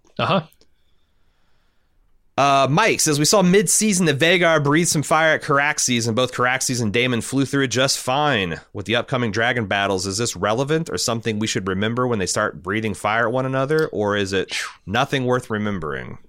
I really don't know. They've confused me on this point. Well, I'll suggest there's a difference between a dragon breathing a big ball of fire that hangs in the air for a few seconds and then someone flies through it versus the full blast dragon fire. Sure. That we've seen instantly turn a man to cinder. So like how far, like, and I'm a dragon fire truther, and that like I mean like I don't believe it. I'm not a conspiracy. Like I think that Targaryens can and do die from fire all the fucking time. Okay. And this is playing with the idea of Targaryens thinking they're fireproof. And having experiences where it's like, hey, one time when I was 13, I burned a brush fire with some gasoline and fuel oil, and I felt a little bit like Daemon Targaryen, like, holy fuck, I must be fireproof, because I just got engulfed in fire for a second there, and I'm okay. My eyebrows are singed, but let me tell you, I am not fireproof. I've since learned. So like, I think that like sometimes the Targaryens go looking, like, if Viserys is like, look how long I can hold my handle on this candle before it hurts too bad. I must be a fucking true blooded Targaryen, right? Like they do shit like that because that's their legend, and they're self-consciously trying to live up to that. Yeah, it could be. I don't know. We'll see. So yeah. And also, like, the dragon, it's entirely possible that dragon's fire is not its best weapon against a dragon. You saw Vhagar, she didn't breathe fire at this. She just fucking chomped. They have giant-ass claws. They have giant-ass teeth. They have huge-ass jaws. They can just rip and tear. So that's a problem. And I don't think Targaryens are resistant to rip and tearing. So yeah, they have a lot of opportunity to clarify this issue coming up. And I expect them to. Ernest says, when Vhagar killed Luke and Arax in the last episode, I couldn't shake the thought of the possibility she might be killing one of her own kids or grandkids in Arax. I'm not sure the lineage of the dragons, but is it possible that Arax is a descendant of Vhagar? Aren't all the dragons in the book or show descendants of the 3 dragons that came over to Westeros with Aegon and his sisters? Could it be that this show is not only a civil war in which one human family is fighting, but also a civil war amongst a family of dragons? I know kinslaying is not uncommon in the animal kingdom, but aren't dragons in fantasy supposed to be smarter than regular animals? I know I might be stretching it a bit with the show theory, but I think it's cool that we're seeing a dragon civil war here as well, even if the writers are not intending us to see it this way.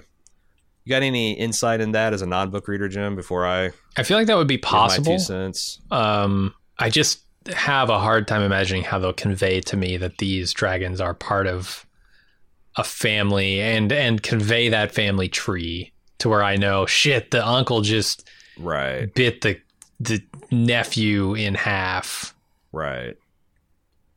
Yeah, I don't know how they do that. Because, like, you're going to have these scenes. Like, I always think of it in terms of, like, subtitled dragon scenes where it's like, you are a dragon, a second-born dragon of no great lineage. I am the son. I am the grandsire of Balarion the dragon. Like, and they're just all talking these monster voices. But directly answer your question, I think, yeah. And also, the Targaryens had more than just the 3 dragons. They had a few more. But yeah, whatever subset of dragons they came over with from Old Valyria is the stock that all dragons come from. And one thing I've always been in the back of my mind is, like, people like, did the Targaryens forget how to raise dragons? Did the Maesters get all butthurt because their science was being threatened by these magical beings and they poisoned and gave the Targaryens bad advice, like keep him in the dragon pit? I've always thought it's like, well, maybe they just got fucking inbred. Like we saw what happened to Targaryens after you run, you no longer have all of old Valyria to intermarry. You've got like one single branch of a family tree. Things got mentally imbalanced. Things got physically imbalanced. People started getting born with gross deformities and whatnot. And like, are we not sure that the stunting of the dragon was just them being too inbred for their own good? Yeah, could be. Because there's not a lot of fresh blood flowing on that side either, They seem like, so we've got 14 on one side, 4 on the other, with some you can't get a stable population from 20 adult individuals, can you? No, I wouldn't think so. I don't know how it works in the reptile world, the dragon world, but probably not. Maybe that's all right, but you'd have to probably be, but also directly answer your question, the books don't go into detail about the dragon's lineage. You mentioned that there are clutches from certain dragons, but you have no idea who the father is. You have no idea if they're reproducing sexually or asexually. There's just a lot we still don't know about this stuff. So, hell, I didn't even know that dragons were born in these steamy little sacks until I saw it on screen. I didn't know what a dragon clutch looked like. So, lots of stuff to discover. Rachel, regarding feedback about Alicent and Rhaenyra being portrayed as less evil than Otto and Daemon. She says, I think this analysis is unfair because they're all in different points in life. When we meet Otto and Daemon as grown men, Daemon is immature, but he's effectively grown. We meet Alicent and Rhaenyra as girls led to believe their lives are part of a bigger picture, things they were told by the men that they loved and trusted. It's natural to want to compare them to Cersei, but that's also unfair because we met her also as an adult already making moves. Season 1 ends up both walking on a slippery slope, so to speak. Otto and the gang were perfectly happy to leave Alicent at the starting line despite her husband and baby daddies dying hours ago and her acknowledgement of Rhaenyra as the heir at the family dinner. No one hesitated to disregard and undermine her. Rhaenyra's father has died, she's ascending, losing her baby and crying for help all at once. The heir to the throne is miscarrying another potential heir and it's too intense for the menfolk. Fuck their feelings and their discomfort. Get with her and make an interim succession plan, not a surprise C-section, for her precarious health. Once immediate defense plans are in place, Daemon and the boys should have urgently stood vigil for her, as a court would have done for a king. Her eldest sons have her back, but aren't counsel or battle ready. Now we leave them as grown women, realizing the bigger picture was always someone else's chessboard.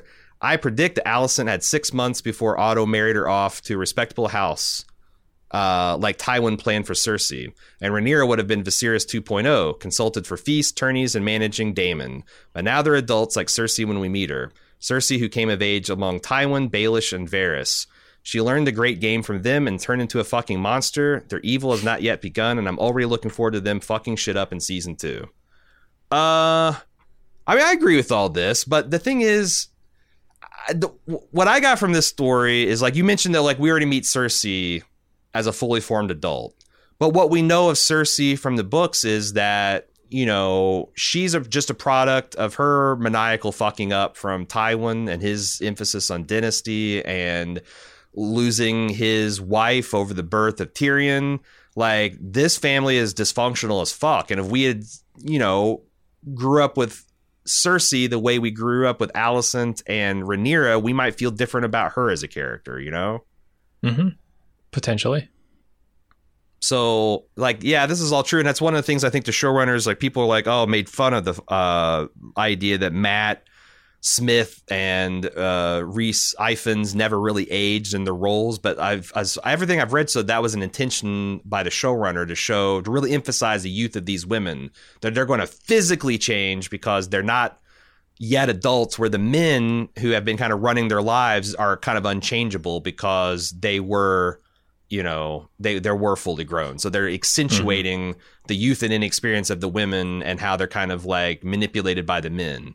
So I think you're right, but I also think that everyone's got a story of how their upbringing kind of fucked them up in Game of Thrones. So if we knew more about the youth of these people, and that's something it could be exciting. They ever explore Robert's Rebellion, going back and seeing, Robert and Ned as young men, and Cersei as a young girl who's kind of like all Twitter pated about the idea of marrying Robert Baratheon, and I think that would be interesting. Yeah, I think the thing it did in this series is turn this into more of a tragedy for these women. Yes, because I did not feel that about Cersei. I feel that about Alicent and Rhaenyra.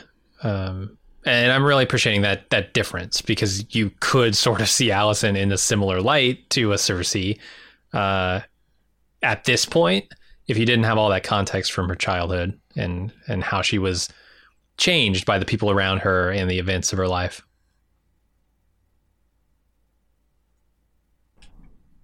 Raymond says, one thing I'd love to hear your opinion on is Helena's dreaming, or rather your take on other characters' perception of her dreaming. I love how several of her prophecies have come true already, but one thing remains oddly unclear to me. Are the other characters in the House of the Dragon even aware of her prophetic accuracy? Is Helena herself? You're about to fight a civil war, and one of the central players on your side has proven to have precognitive abilities. It sure seems like that's something you'd want to pay attention to. But so far, it seems as though Alicent is the only person who's even heard her prophecies, and she seemingly brushed them off. I halfway wonder if Helena herself is scarcely aware of her dreaming. Perhaps it's a little like idle humming. She just sort of babbles out loud every now and then, and her premonitions are as mysterious and inscrutable to her as they are to everyone else. What do you make of this? Is dreaming typically taken seriously by those in the Targaryen family? What does the realm in general think of it? We know a few famous Targaryens who took dreaming seriously. Viserys, now Aegon the Conqueror, the father of Daenerys the Dreamer, who first moved to the family of Dragonstone, but are they quirky exceptions rather than to the rule? So, Helena being a dreamer and prophesying is a show-only creation, so you're just as capable of commenting as this as me. What do you think about Greens? Did Greens know that they're sitting on a gold mine here? I don't think so. They got a magic 8-ball. No, I think they look at her and they see someone who's mentally damaged and write her off entirely. Yeah. And even to a degree, her mom does that. And I think Helena herself, I think she's aware that the things she's seeing, the voices she's hearing, or whatever, however these prophecies come to her, that these events are coming true. I just think she's unable or unwilling to communicate that to anyone. Because you can see her like at the ceremony, right? She repeats the beast beneath the boards as if she knows this is the moment that's going to happen. And then she watches it happen. And I think she knows that is a fulfillment of the thing she saw, the vision. Yeah. But she makes no effort to communicate that to anyone. So she and I can't tell. She seems to be somewhere on the like autism spectrum, based on the way they're portraying her. Not a neurotypical, you would say. Right. And is seen as such by her brothers. Like Aegon's like, she's just always babbling crazy shit, you know? Right. But none of them take the time or the attention to figure out what she's trying to say and seeing if events apply, the things she's saying apply to events in real life. And I guess why would they, right? If you just want to write this person off. Well, it's also you're not going to invest the time. It's a proud Martin tradition. Like in the main canon of the Song of Ice and Fire sequence, there's this fool named Patchface that's the court jester of Stannis Baratheon, and he hangs around with Shireen.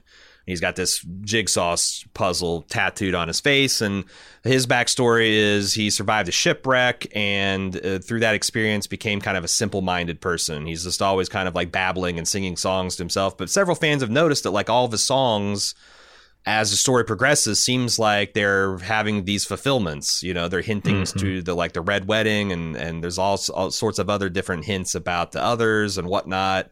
But no one knows because Patchface is a fool. He's a simple-minded fool. Why would you ever pay attention to the shit he says, much less write it down and try to figure it out? And I think they never really played with that much at all in the main series. It'd be cool to kind of bring a Patchface-like character where it's this tragic person who sees all these fates unfolding, but no one takes her serious because the prophecy is like, you saw that Bran. The more Weirwoody Bran got, the more weird and detached humanity he got. So they might suggest that like if you are intently plugged into this kind of pipeline, it changes you. You are no longer like able to relate to humans the way a baseline person could, because It just kind of fucks you up. Mm-hmm.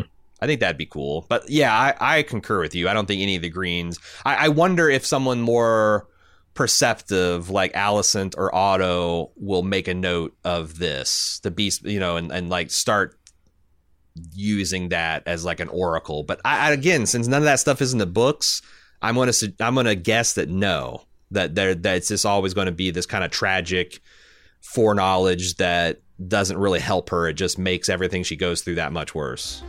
There's still lots of Hot D to talk about. We'll be back right after the break. And now back to Hot D. Yeah, I would expect if anybody was going to take note and make the connections to be a maester, but boy, they don't have any maesters around that are main character enough to make that realization and development. So yeah, and maesters are not the type that kind of concern themselves with magic and prophecy. They kind of poo-poo it in this world, Yeah, sure. I was just thinking they are the most observant and most concerned with the goings-ons of stuff, but you might be right. I think it's a really reductive look at science, too. Like, if there was real-life magic, guess who would be studying it? Guess who the magicians would be? Fucking scientists. Right. Like the idea that maesters are like, you know what? We don't like this shit that we can't figure out. It doesn't make rational sense. You know what? We're just going to refuse to study it. Like, I always thought that was such a reductive look at... But I guess it's like scientists in the medieval period, Sure, but then eventually the people who break you out of that pattern are also scientists. So they're also scientists, yeah. It's just... Yeah, people's biases like Isaac change. Newton was just shy of a warlock, and he also invented calculus. But, Riley says, gentlemen, I for one believe that Ryan Condal and team did a great job of keeping Hot D in the Game of Thrones universe, but at the same time making it stand on your own. But can we indulge in some crossover funsies? I'm curious to know what your thoughts are in some of the following scenarios. These are kind of fun. Would Ned have kept his oath to King Viserys and Princess Rhaenyra? Yes. 100%. Yeah, I mean... He's the lealest in the land. I mean, there is no one more leal than Ned Stark. Yeah, Starks are leal. They're in for leal. You need special equipment to see in that leal spectrum. The human eye can't detect it, and that's why nobody takes it seriously. Mm-hmm. Would Bobby B have sold out for a marriage alliance? Bobby B have sold out for a marriage alliance? Sold out? What do you mean sold out? Well, my question is this before or after Lyanna Stark runs off with Rhaegar? Because canonically, this breaks Robert Baratheon. Now, Ned privately is skeptical that his sister would ever have trucked with Bob. But in his mind, that was the woman for him. That was his one true love. And like, he never took the concept seriously. And the Cersei thing was never anything more than an instrument of power and to kind of make night. He never wanted to be king. This is all a bunch of shit. So like, post Lyanna death, I think Robert does whatever the fuck the hand tells him to do, so he can go back to whoring and fucking and dying an early death. Okay. Would Varys been on Team Green or Team Black? This is an interesting question. Varys is worried about the good of the realm. I could see him going to Team Green on this. And then the only thing that would... So the one thing that Varys hates above all else is black magic. Okay. Because that's the one long-standing prejudice he has. Like people that dabble in the dark arts and all that shit. Like, this is fucking bullshit. And none of the team... Like, it's interesting to see where like Mysaria will go. Because if she aligns the one, like that would put Varys off. And also Helena, like that too. Like if she kind of like turns into a more kind of witchy type of archetype, but like, okay, he might. But the thing is also like, if he looks at Aegon and he looks at Jacaerys, I think he sees one king who is going to be an out and out disaster and one that looks like it'd be okay. And Rhaenyra is not. He might be Team Black just for the good of the realm. But if the Team Green... has got it all sewn up, he might go for that just to Right. spare the realm. Yeah, to avoid war. He also changed his mind on Daenerys over the course of the series, right? Wasn't he one of the ones that was saying, was like trying to influence her death, like get her killed earlier on? I can't remember. Whose death? Daenerys? Dany? Yeah, he was trying to help, yeah. But there is like, in the deep lore of the universe, there's this secret conspiracy theory where Varys and Illyrio are conspiring to put a Targaryen on the throne. Oh boy, the exact opposite. They have their of what it own. looked like. They have their own scheme going that may or may not include Daenerys, or might be able to switch to be Daenerys later. So like, yeah, but they again, Martin turned. needs to finish his fucking books. But Varys turned around on that by the end of the series, right? So I feel like Sure. I'm not certain where he'd end up. At this stage, probably green, if I had to guess. At this moment, since they've got like King's Land, it looks like the Rhaenyra is going to have to do war to win to get it back, probably. But like before Viserys' death, I think he would back Rhaenyra and Jace over Aegon. But Possibly. Finally, would a young Daemon and young Tyrion be flea bottom bosom buddies? I think Maybe. Daemon and Tyrion would get along great. Yeah. And if Tyrion's a secret Targaryen, so much the better. Mm-hmm. They're dragon riding together. The littlest dragon rider. Yeah, I think they would get a kick out of each other for sure. Yeah, that'd be fun. I would love to see those scenes. Yeah, it's essentially young. It's also a lot of young Jaime and young Tyrion. It's like a lot of that same energy. Okay, finally we have a dragon lore roundup, and this will be the last until I talk to Kim next week. Zeke says, I've been asking about dragons all season, and it's essentially why I'm watching this show and why I've watched Game of Thrones. I know the show will give or make us make new canon up, but I want some speculation. Things we learned this season. Number one, dragon eggs come out of steam and molten rock. Yep. 2, the dragon keepers are heavily involved in training and keeping, but who are they loyal to? Are they loyal to the family or the dragons themselves? Or are they loyal to a keep and or castle like the Maesters? Good What do you question. think, Jim? I don't know. I don't know Either. Daemon conscripted them, which made it seem like, but there's also a bunch of them at the dragon pit. Mm-hmm. So unless they show us a scene where the dragon maester, the dragon keepers essentially refuse to fight, I guess they're more like the Maesters, where it's like, well, the dragons here on Dragonstone are loyal to the dragons of Dragonstone, and the dragons at the dragon pit will be loyal to. But like, on this scale, this has never happened before, where the House Targaryen just splits down the middle and goes to war. So this might be some untested stuff. What if you're a dragon trainer at King's Landing and your dragon decides to defect over to Team Black and roost over at Dragonstone? Do you try and go to Dragonstone The dragon itself, to be with or your the dragon dragon? rider? No, the dragon itself just decides, hey, I don't want to be part of this. High tower. It seems battle. likely that each dragon would have a couple of dragon keepers that are kind of theirs, that they have. So like, I would think so. And I would imagine if that dragon takes off, like, no, they wouldn't be allowed to leave. Right? So they just no longer be a dragon trainer, or they help train the remaining dragons?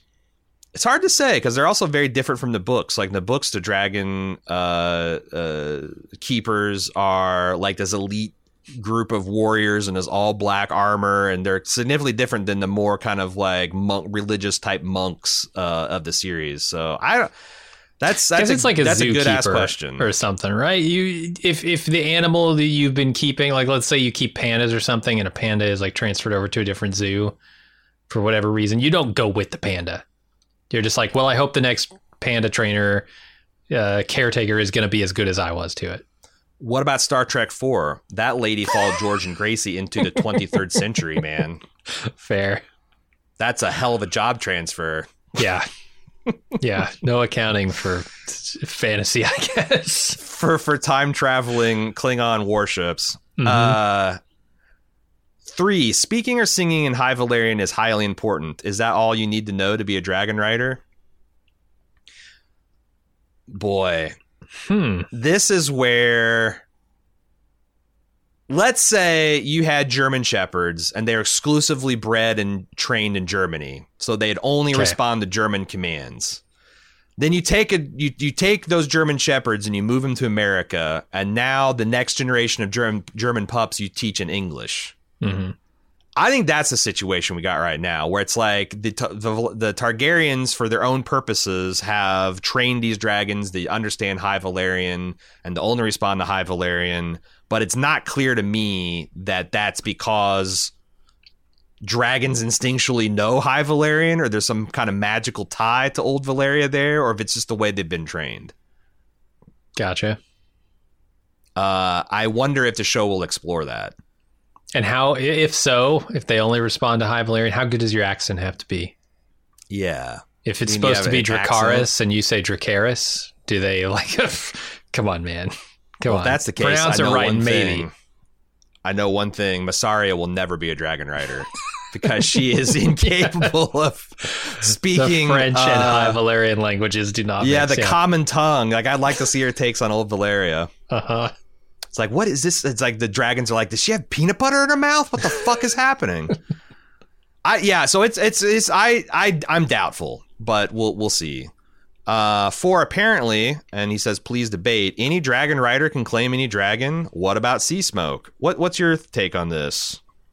Sea Smoke, refresh my memory. What's Sea Smoke is Laenor's. He's up for grabs. He's Laenor's old dragon. Okay. He's a battle-tested dragon. Gotcha. My take is yes, that is true. You can just walk up to a dragon and claim it as long as the dragon is willing to be claimed by you.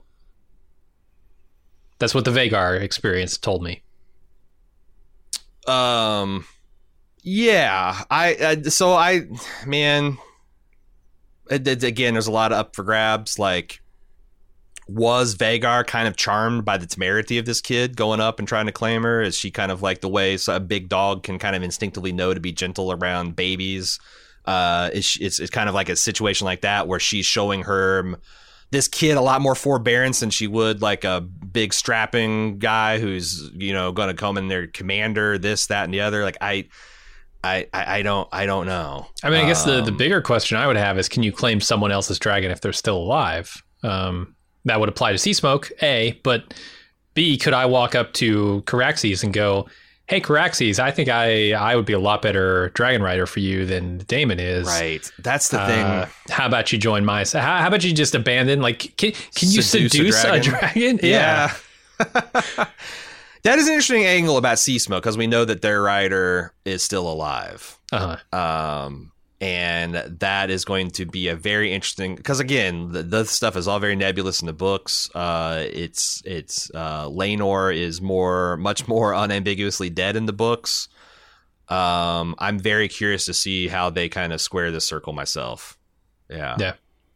But I understood that, like, there is some ineffable quality that might be inheritable and genetic that makes you a dragon rider, capable of riding a dragon, but not every dragon would submit to your will. That there is still, like, you have to claim certain dragons that are certain to be, they're strong-willed or like older and crankier. You need a more self-possessed and confident dragon rider. But then again, you've also got the stories of like 4-year-old princesses smacking Balerion on the snout and telling him that he's a bad dragon, and Balerion kind of being cowed by that. So, like, you never fucking know. You never fucking know. Like, one of Jaehaerys's kids did that, I believe. Nice. Like, essentially rolled up a newspaper and smacked Balerion on his snout because he got too cheeky with her. But 5, the dragons can sense the intention of their rider. We saw Daemon and Rhaenys both were able to control, quote-unquote, their dragons wordlessly. Caraxes defending Daemon to multiple envoys. Meleys escaping the dragon pit. Laena with Vhagar. There are words, Dracarys, but still. I think this, broadly speaking, yes. The dragon has some kind of simpatico. I don't know what they're showing Cyrax screaming in the dragon pit way across the fucking city from Rhaenyra, unless they're trying to explicitly say, yes, there is some kind of psychic link and they share each other's kind of grief and pain. which also follows 6. The dragons can apparently feel the pain of their rider. Yeah, we definitely saw multiple examples of that. And then finally, the Targaryens. Could Targaryens have possibly some actual dragon blood in their bloodline? We've seen children deformed to describe as dragon-like. Is there any truth to the popular conception that the Valyrians have literal dragon blood in their veins? I mean, maybe. Look, it's a fantasy world. A lot of things are possible, and I think they are definitely hinting at that possibility with the birth, Rhaenyra's latest birth. But they would have to make it a lot more explicit for me to go, okay, there's definitely like somebody has fucked a dragon in the past. Yeah, and you got so pure blood can go too far. Like you push through to the other side and like, oh, you got too much dragon blood. Now you got scaly wings and stubby tails, and you're gonna die at birth because you're too much of a chimera. Sure. I don't know. Yeah, they look, if this is a 3-step Martin reveal, that birth was like the first step, and then maybe the second one will convince me, and if not, they'll need a third step if that's what they're trying to do. Step. Can I say something as a final thought? Yeah. I hope they leave some dragon lore mysterious. Oh. Because you had a whole continent of long-standing traditions and magic practice and stuff to tame and breed and make these dragons an instrument of war. I find it highly unlikely that the Targaryens, a minor dragon lord house of little renown, that fled the country and was so insignificant that none of the other Valyrians paused their political squabbling to go track down this house that's fled and gone to this other backwater and exterminated them. I find it highly unlikely that they are the end-all be-all of dragon knowledge. And I think some things are just going to be lost. And that some things maybe even the dragon writers of Valyria didn't understand. Because, again, they took this so fucking far, they blew up their whole continent, is what the official story is. They pushed this blood magic and this dragon magic to where all their volcanoes simultaneously erupted into some kind of pyroclastic orgy of violence. So, like, did they fucking know what they're doing? I would say no. I want a lot of dragon lore to just be mysterious. And I know it's going to annoy a lot of you fucking nerds, but I like it when some lore is mysterious and up for interpretation and is not mechanistic. And if they are going to give us a lot more of the details of how to train your dragon, I would love something along the lines of the Syrio Arya training scenes. Like, and that's less likely now that Luke is out of the picture, because something that's like fun, that is more lighthearted, that explains to me like, okay, how do you train your dragon, right? Like, how do you ride a dragon? How do you care for a dragon? Like, what are the details behind them? Just in a more fun way, because I did not feel like the Luke, I assume it was Araxes or Arax rather, scenes from earlier in the season were that thing that I was looking for. Gotcha. Because I really enjoy that Arya Syrio stuff. I think there's definitely going to be new dragon riders are going to have to be trained. You know, they kind of set that concept up in this season with Daemon kind of going over to dragons, and you know that they got you could get their not only unclaimed dragons, but dragons that have never been claimed. You know, we talk about the Grey Ghost and Sheep Stealer and the Cannibal, and like there's just so few that the like riders that don't have dragons yet. Lena's like the only one I can really think of. Right. All right. Joffrey. Well, that's what we got. Are you talking about Rhaena? That's the daughter of Laena that hasn't got a dragon. Yes. As far as we know. Sorry, okay. Rhaena. Yes, the younger of the two. It'll happen. Valyrian grandchildren sisters. Yes. Yeah. So anyway, like I said, as much as I'd like to give you answers to everything, we don't have the answers to everything, and I secretly hope we never get the answers. Damn. If dragons just become like, you know, divide D by T equals, you know, this. It's like I don't know. I don't know. This seems in the antithesis of what we're supposed to understand about dragons, which they are mysterious and mercurial and hard to control, even under the best circumstances. So. Thank you for another great season. There will be one more wrap-up podcast. I'm going to have a conversation with my colleague, Kim Renfro. She writes for The Insider. She co-hosted with David Chin over on A Cast of Kings. She's fantastic. We're going to be talking about the impacts of the prophecy, what it's like co-hosting with a person that doesn't read the books, her take on some of the other theories. There might be a little bit more consciously spoilery thing at the end of that podcast, because there's some things I kind of want to talk to her book reader to book reader, but we'll definitely clearly mark and talk about that so you can shut off the podcast before you get there. That will be coming out sometime next week. Thank you for listening. It's been a great season. If this is the last time you listen to us, again, follow us on twitter.com/baldmove to keep up with what we're doing. There's a lot of cool things. There's a lot of stuff that's coming out in 2023 that I'm very excited for. We talked about that on previous podcasts, but you want to follow us on Twitter if you want to keep up with what we're doing @BaldMove. And yeah, a lot of people have joined us in the club. If you want in on our Christmas celebrations, in particular, if you're in the United States and you want a physical Christmas card from me and Jim, you got to be part of the club before Thanksgiving. You can and also if you're not in not in the United States. I almost said the Americas, but no. We're also we can't afford to ship to South and Central America at this scale. Mm-hmm. If you're not in America, and you're a club member, you will receive a digital card, a high-res digital copy that you can print out and hang up, however you wanted to display it. But yeah, you got to be in the club by Thanksgiving. Support.baldmove.com if you want to get in on that. Otherwise, yeah, we'll look forward to seeing you guys back for season 2 or back for our conversation with Kim next week. And with Maester Anthony going into Clash of Kings. Again, it's been a great season. Glad to have you all with us. We'll see you next week. Until then, I'm Aaron. And I'm Jim. Later.